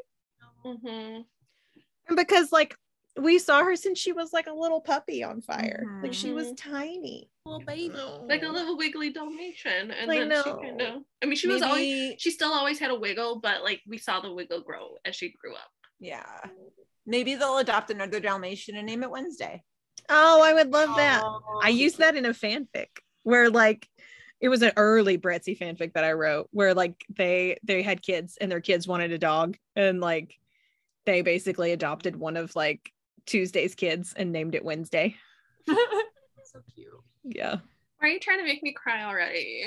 I know. Sorry. No. Oh. Man. Okay. Well, that turned depressing. Good job, Gina. Way to go. It's all good.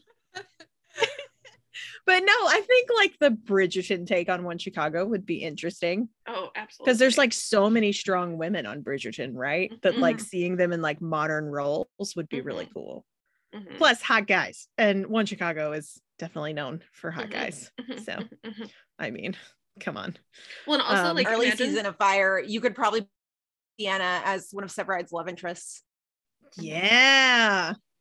I weirdly think Violet from Fire and Antony would be a good pairing too. Ooh, I do think so too. She's very Kate-like. Yeah. She's very Kate-like. I think that would be, I think that would be a good one. No, I can't ship her with anyone else. Never mind. Never mind.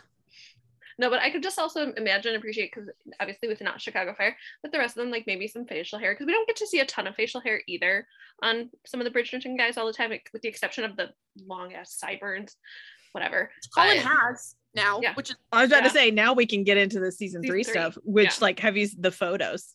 Yes. Started seeing Colin looks good. Yeah.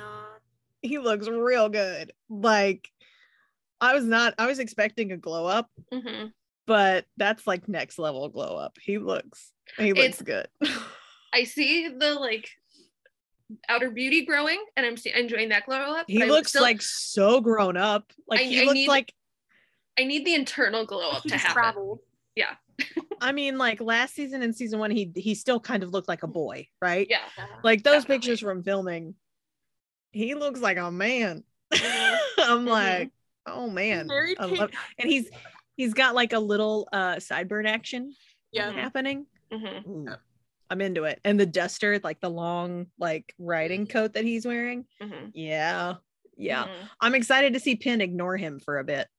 As he deserves. Looking that good and still ignoring the him. First like 4 episodes at least. Better be. Yes, I'm with you on that. It better be like at least half the season that she ignores him. Yeah. Ugh. But then I can't wait to see Married Kate and Antony. Like I'm so excited. I know. Well, they look so good in those pictures. So I know. Especially, oh man, like, they looked great. Good. And there was like a hug between Colin and Kate, like that they filmed, and I'm just like, I want that. Because one of the other things I missed from the book, and that's because I miss book Colin because he's such an asshole, and I love it. Because in the book he technically like arranges their introduction in like a smart ass way because he knows that Kate hates Anthony already. Yeah, I missed that. I missed that sort of relationship where he's like the pesky little brother who's like, I'm going to introduce you to this woman who already hates you just because I want to see it. I want to watch this go down, I miss that. I hope in season 3 he's like more like that and less like sad boy, let me brag about my travels Colin. I miss Colin in the books because he's really fun in the books. I know they did his character disservice in the show, but we'll see if they redeem it. I'm hopeful. I'm still really hopeful, but I'm just also, I mean, not to detract from Colin, because I mean, it's Penn and Colin's season. It absolutely is. And so I'm just excited to see them, but I'm also excited to see Viscountess Kate Sharma Bridgerton. Man, I'm so excited. I like, because this is the first time we're really going to see a married couple, because it kind of last season was kind of like, we saw Daphne married with a kid, but it's to see the interaction between them. Yeah. Do you think they're going to recast him? No, I think they're just going to be like, he's off traveling. I don't think they're ever going to recast him. I'm hoping that he'll be convinced to like just pop by for like, a day of filming or something. Yeah. That would be nice. Like offer him like some amount of money for like a good sum for like one episode or something. Or like it was like his per episode salary. And the amount of times that Daphne was in the show, like he would have had like one scene an episode. And I was like, I definitely would have made time in my schedule to make like $30,000 for like. Yeah. I mean, and it's not even like they need anything big, because even in the book, he's not really in the book like that much. He's like I think the most he's in is the Pall Mall scene. And even then it's just like they play and then he's like, okay, time for Daphne to go take a nap because she's pregnant. Like that's literally, that's the summary of Simon in the book. I mean, it was still hard because that was the whole point of season 1 was him and Daphne. And so to not see any of him, it felt definitely a little weird at times, but it wasn't like I was like missing him. But it's hard to. I think with some actors, it's like they don't want to get like typecast as that type. He was not going to get typecast whatsoever. And so I don't get where he's coming from, but at the same time I do, but because that's what a lot of the reasons that actors don't sign on for those additional seasons is because they're afraid of it. He wasn't going to get typecast. Well, I will say I'm glad they didn't go the One Chicago route and like do a death or divorce. Yeah. Oh, You yeah. know, Like, I'm glad they're still together. Because this whole, like actors leaving and then the couples breaking up is so depressing. And that's where, once again, I'm at least appreciative that they're going that route, because that's just, it sucks when it kind of ruins the show when they do that. Like, I mean, I can still compartmentalize in many ways, but it still just, it hurts, because then you're going to rewatch the show and you're gonna be like, oh yeah, that happens. Like they break up or they kill off the person. This time it sucks to not see him, but they're happy. Like Daphne's happily married. They have a kid in the show, and so it's like, it sucks, but it's still manageable, and I can still appreciate and enjoy the show. Yeah. Right. Well, I mean, at least they're not killing it like they're doing Brettsy. And I'm very depressed. I'm very depressed. Like, it makes me not want to watch the show. I know. And I hate that, because I don't want to be that person who only watches for the ship. I just don't want to see sad Sylvie. I know. That's the thing. And they spent like 3 years building it up, and it was like, it had such in-game potential. I'm so mad. Like, not at Jesse, I get it, but like just mad in general. Anyways, we're not talking about that right now. But I mean, in general, I'm still just really excited for more balls. Like, it's so fun, because it's not a thing any other show does well, or if they even try to. And so I'm just, I will say, to like be engrossed in for a little bit. Yeah. When I read Romancing Mr. Bridgerton, the one thing that I really wanted that the book never gave me was jealous Colin. So I'm stoked that it seems like this plot is setting up jealous Colin. Me too. And I really want to see it. Yeah. Like, I want to see him realizing that other men think Penelope is attractive. Like, I want to see it. I want to see him realizing like, oh, actually she's a catch, and I'm being a dumbass. Can I see that? I want to see that. Please. I want the jealousy. Let me have it. The book never gave it to me. Fair. Also, I mean, what are anybody's thoughts? Like, I mean, I think he has a pretty okay and good singing voice. Would you guys want to hear him? Like, if he doesn't have to sing, no singing from it at all. No. Okay. I mean, it was okay in season 1. It was like nice because it was cute, because Gregory and Hyacinth were dancing to it and whatever. But like, I don't need it. This is just me being crazy, but that is like my fear. Like, TV shows, when people start singing, is like the worst thing ever to happen to me. It could be like the best song ever. They could have the best voice, but if I hear them just start to sing, I'm like, I have to turn it off. But you can do musicals? Yeah. It's like, okay, like, for example, this is totally flipping 180, but okay, all I can think about is the Gilmore Girls scene where she's standing up in the bar and she's drunk and she starts singing karaoke to Luke, and she just starts singing, and it's just the most painful. Like, I cannot watch people sing on TV shows. Like, I cannot do it. But you're good with musicals? Like, I watched Glee, so that was musicals though. But you have no problem. But musicals though, the song is placed intentionally, so like, I kind of get it. Like, they're supposed to sing. I don't know why I hate it. I kind of get it. I'm aware it's like a secondhand embarrassment thing. I get it. Yeah, I get it. That. I don't know. Gina, what are you thinking and feeling about season 3? I don't know. I want Canthony. Yes. Don't do what you did in season 2 and like erase Simon. Do not erase Kate. Like, give me all of that. She's on set. She's filming. She better be. No, she is, and she looks amazing. She looks so that and I don't know if I'm gonna be happy with season 3. I really don't, because I mean, and I said it earlier, but like, what Colin did is unforgivable to me. Now I get if there's a time jump, how they can like forgive each other, but also that gives me Gilmore Girls too in a different way. Like, well, half the people who are Team Jess because of who he turned into. I'm like, yeah, he turned into a decent dude, but he was still a shithead as a teenager, and that is why I am Team Logan. Same. We are the same. Yes. I feel the same. Yes. Listen, I'm so mad at the revival because they like erased 2 seasons of growth for Logan, and I'm so mad about Rory it. awful. They made her the worst in the revival. Lauren, what Gilmore Girls? What ship is what? What are you like? What ship are you? No one. That's okay. I mean, that's okay. I appreciate. I don't know. I was like such a big Luke and Lorelai stan for like, I love them so much, and then the revival like literally ruined the entire show for me. Fair. Fair. Like, that's fair. I can't even like talk about it. I'm so mad. Yeah, I can't. Fun fact, almost got arrested on the Gilmore Girls revival set. That's a story for another day. Oh my god. Wait, you just can't just throw that out there. Start from the beginning. Start from the beginning. Hold on a second. This is Bridgerton. I don't care. You tell that story right now. Right. You tell that story right now, Lauren. Throw that out there and then not give us no detail. Revival was just a lot for me. Like it's just a lot. It was a lot. Okay. Were you on the lot legally? Yes. Okay. For real let me back this up. So my best friend's dad did all of the art for Gilmore Girls. So like all of like the paintings, the murals, like the shops, like all the signs, like the entire, like there was like the art episode, like where they were like the living portraits. He did all those, like he did all that. So he, he's able to get us on the lot. It was a closed set.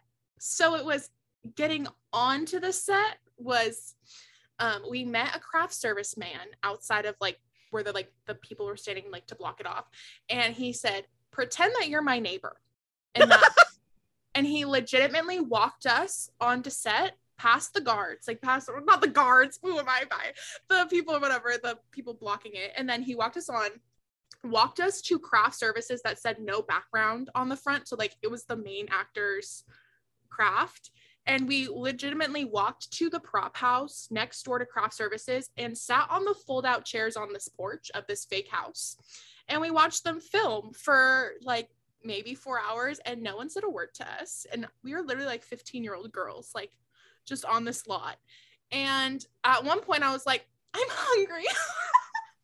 Let me go get some food from their craft service.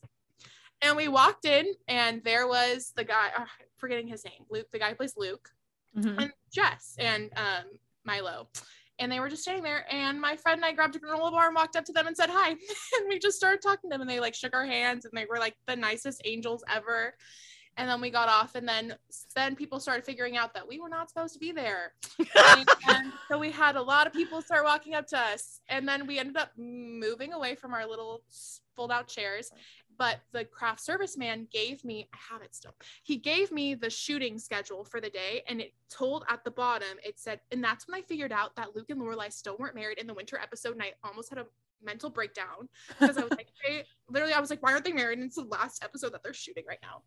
And so then on the bottom of my like film paper, it said the film, like the studio that they had the indoor of the house in. And so we walked into that studio, turned on the lights, and walked through the little curtain. And we walked through that house, and I have mirror pictures of myself in Roy Gilmore's bedroom mirror. You are so lucky you did not get arrested for trespassing. Right? And we stood in that house, and I took pictures of every little thing in that house. I will pull the pictures out. It's so funny. And then we left, and then I was like, I think down this road there's like the actual like house, like so then they had like the stage of the inside the house, but then there was facade. Like the facade of the house is like when you open the door and walk in, there's just like the front little entryway of their house. So I was like, let's just go in there. And then there was a security lady, and she was like, hi. Who are you? And we after like, because we looked like little innocent children, we were, and she was like, okay, she's like, you can't take any pictures, but you can step inside. So she let us like literally like walk like up on the house and step inside, and then we left for the day.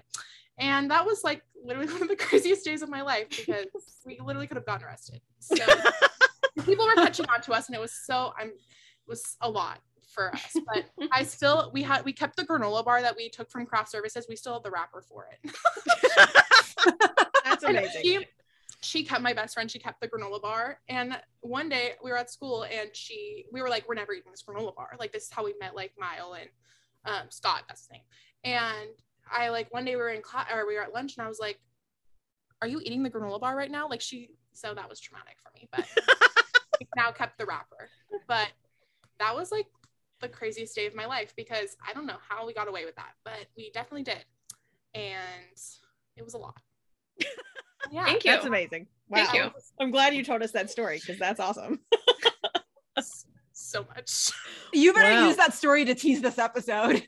Oh yeah, no, it's there's gonna an almost arrest. Yeah, that's how it's gonna start. Absolutely. Almost arrest on the Gilmore Girls blog. We were very well, I mean, like, we should not have gone onto that soundstage. Like, I legitimately turned on the lights. And there was like the curtain of like their background. I like opened up that curtain. We stepped on that. We stepped inside.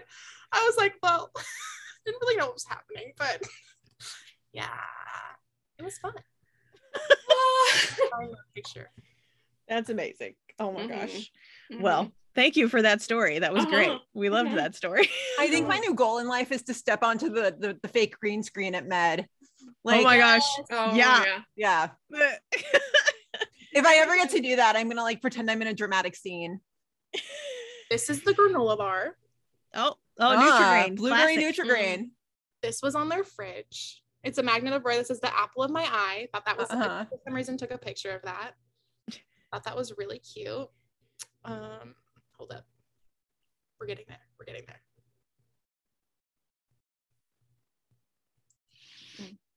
Hold up. Oh, here. It's here. Oh my God. Just for people listening, it's a picture of Lauren in front of the mirror in Rory's bedroom with like the Yale banner and everything. Yeah. That creepy clown. Amazing. What in the world? I know. And then that was like, they're like, I was like, all of Luke's flannels are on their Oh my gosh. It's so domestic. Like, that was like the little, like, all their pictures. This was crazy. Like, so Lauren, do these photos just come up in your memories on your phone and you're like, oh, that's the day I almost got arrested? Yeah, it was a lot. Also, the fact that I met them with no eyebrows, would love to talk about. Oh, you had eyebrows. You had eyebrows. There's literally nothing there. Like, I don't have any eyebrows right now. Who is she? So that was fun. So wait, though, if you were 15, that makes this what, like 8 years ago?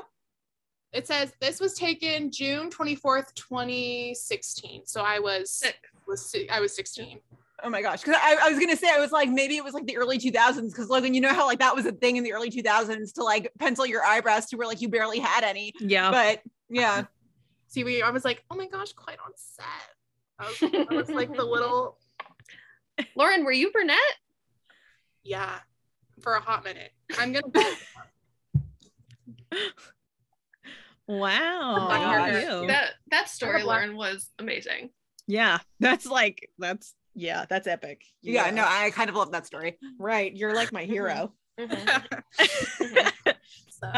But back to Bridgerton. Also, though, Lauren, like if I were left to my own devices on the WB lot, like that's totally something I would do. Is try. I would see how far I could push it. Like me when I was 16, my show was Smallville, and I'm trying to think if I somehow got on that set, I would totally be in the Kent farmhouse, just like snapping away.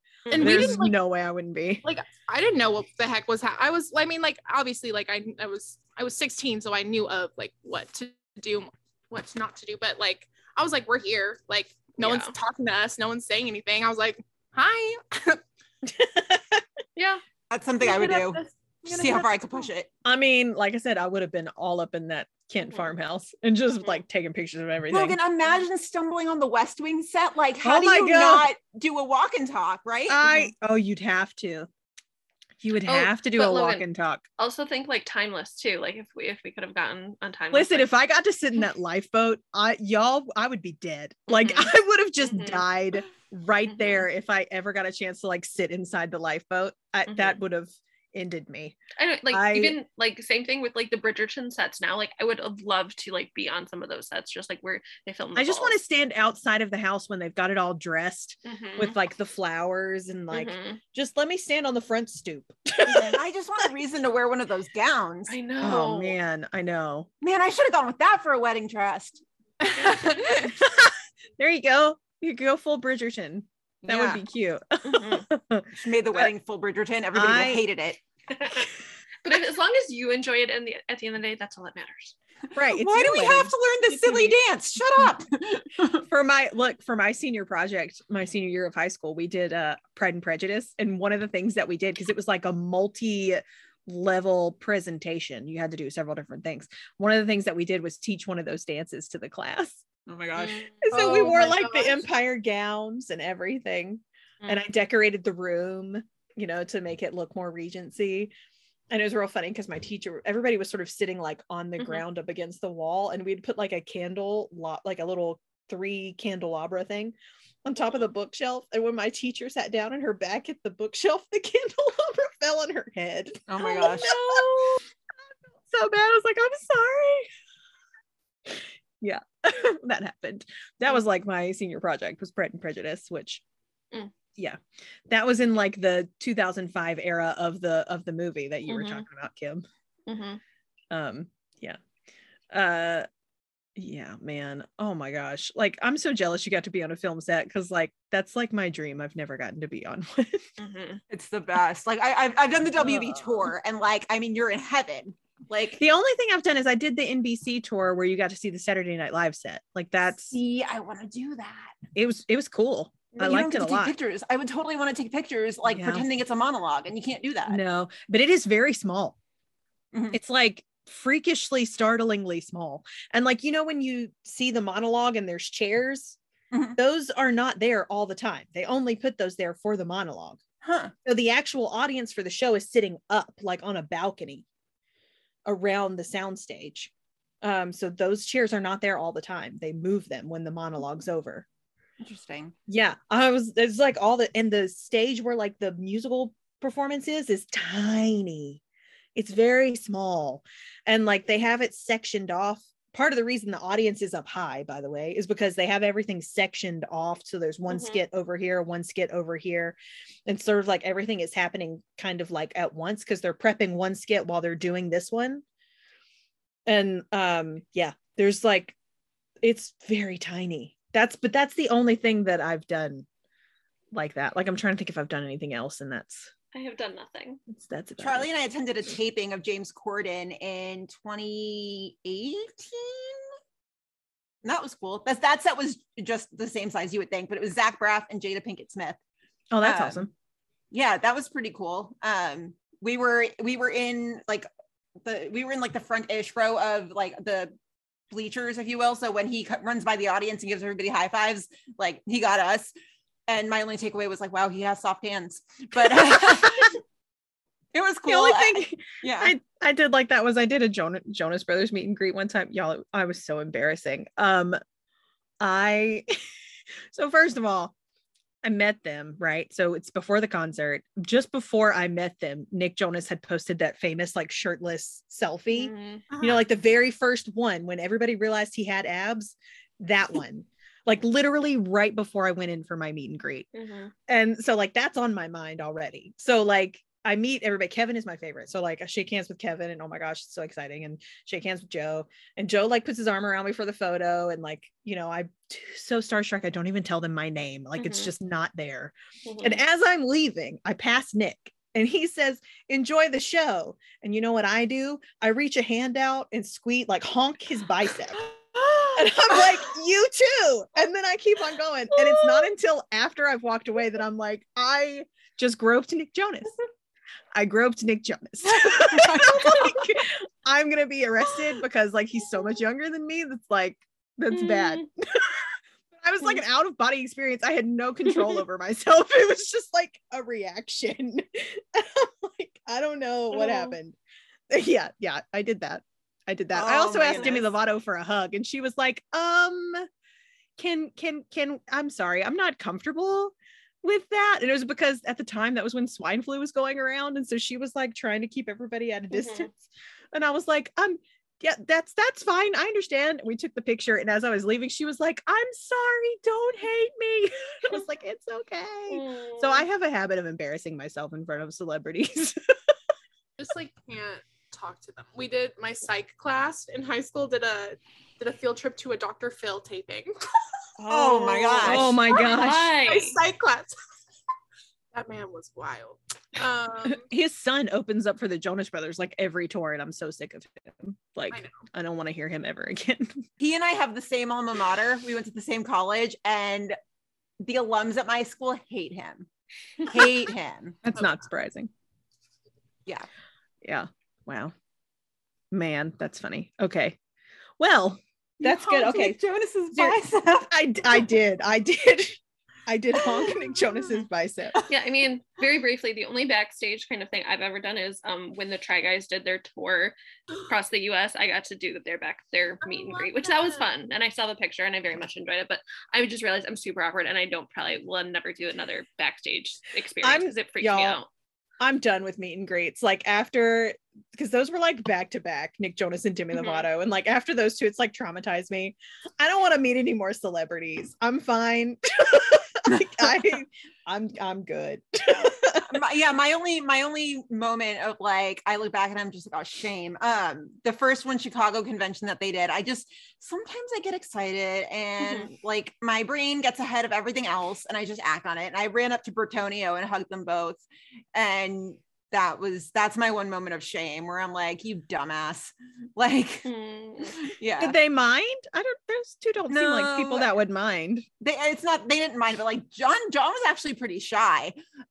So that it was just not my best moment. Cause now I'm like, and anybody I see, even if it's a coworker, I'm like, can I hug you? Can I? Yeah. But like, the whole asking for permission thing. Yeah. I get excited and just sometimes my brain gets ahead of my mouth or my mouth gets ahead of my brain and just I can relate. Clearly I was just completely different person when I met the Jonas Brothers. I don't know what happened, but it's I'm pretty chill with the NSYNC boys now. I'm pretty happy about that because like Logan, you were an NSYNC fan back in the day, so you know. I've only met Lance and Chris. But next year I do plan on doing the thing at Epcot with Joey because I got to meet Joey. I got to just cross it off my list. And like, I'm pretty good. I saw Lance last year and like, we talked about Netflix shows. I didn't make a fool of myself. So I was happy about that. I haven't met any of them. I'm so jealous. Actually, maybe I'm not because I might end up like doing something inappropriate and I'd rather not. No, I met Chris when I was 16. So I immediately fangirled and cried as soon as he like moved on to the next person next to me. Did he have the pineapple hair? No, it was 2003. I didn't think about that. Oh, wait, yeah, no. But I met him and then I've met Lance twice. I met him once at his book signing and then again last year. And his book signing, I was still a little like, but last year I was pretty chill. I was just like, wow. I was like, what are you doing here? It's August. It's hotter than the hell outside. Like he was, I like the heat. What? Like totally chill. Well, Joey is like everywhere in Orlando sometimes. So great. He's never in Texas. Like he has a hot dog place at the mall in Orlando. It's called Fat Ones. He's never here. So I got to go there. His last name is Fatone. Yeah. Yeah.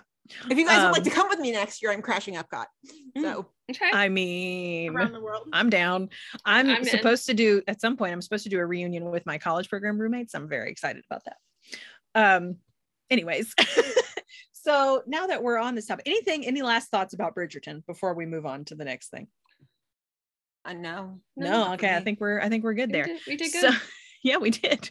So after the Bridgerton discussion, what I just wanted to say as our like part of our closing out is like Kim and I usually do this thing where we talk about something that's making us happy. So like because it's our happy hour. Yeah. Also because most of the time we'd usually end with PD. And we would be depressed. So we'd be like, now let's talk about something happy. So what is bringing you joy lately? And it can organizational be products on Amazon.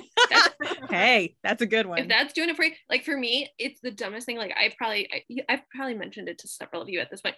I'm watching Love Island UK season 8 and we're getting towards the end and I love it dearly. And I'm so excited because I'm gonna get to watch the finale with some of my best friends on vacation.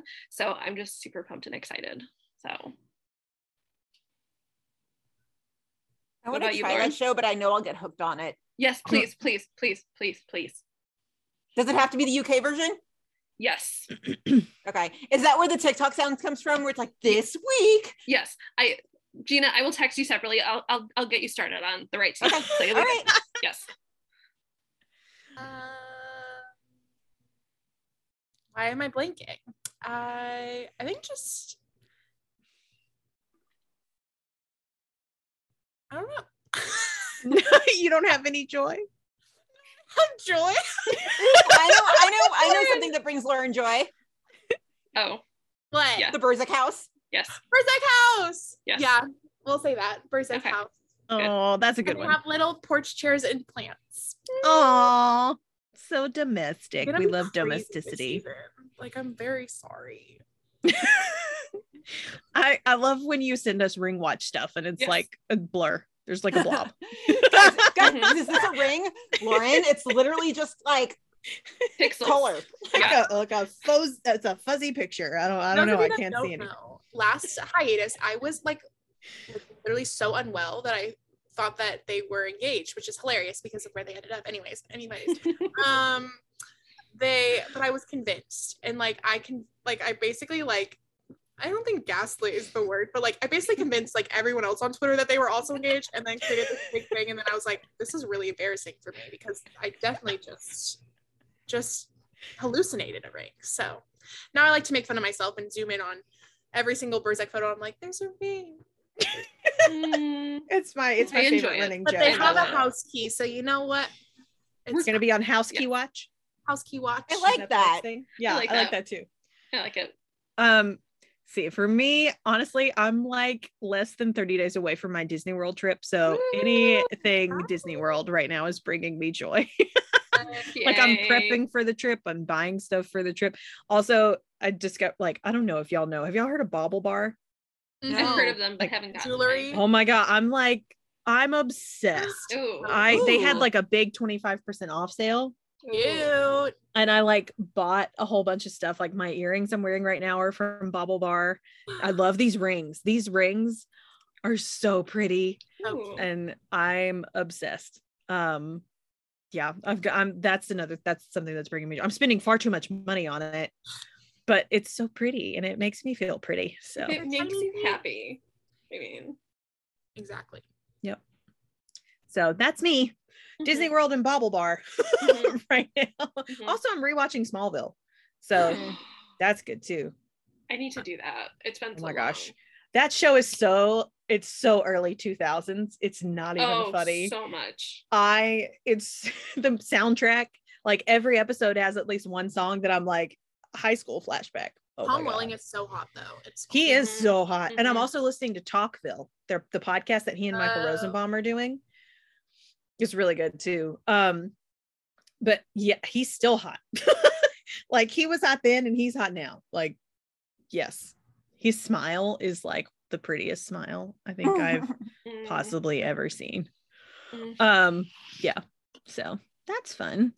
Yeah, so that's what we wanted to talk about. I guess now we're on to our closing time, last call situation. So if everybody wants to give a shout out to like their socials and where people can find you if they want to keep the discussion going once the episode ends.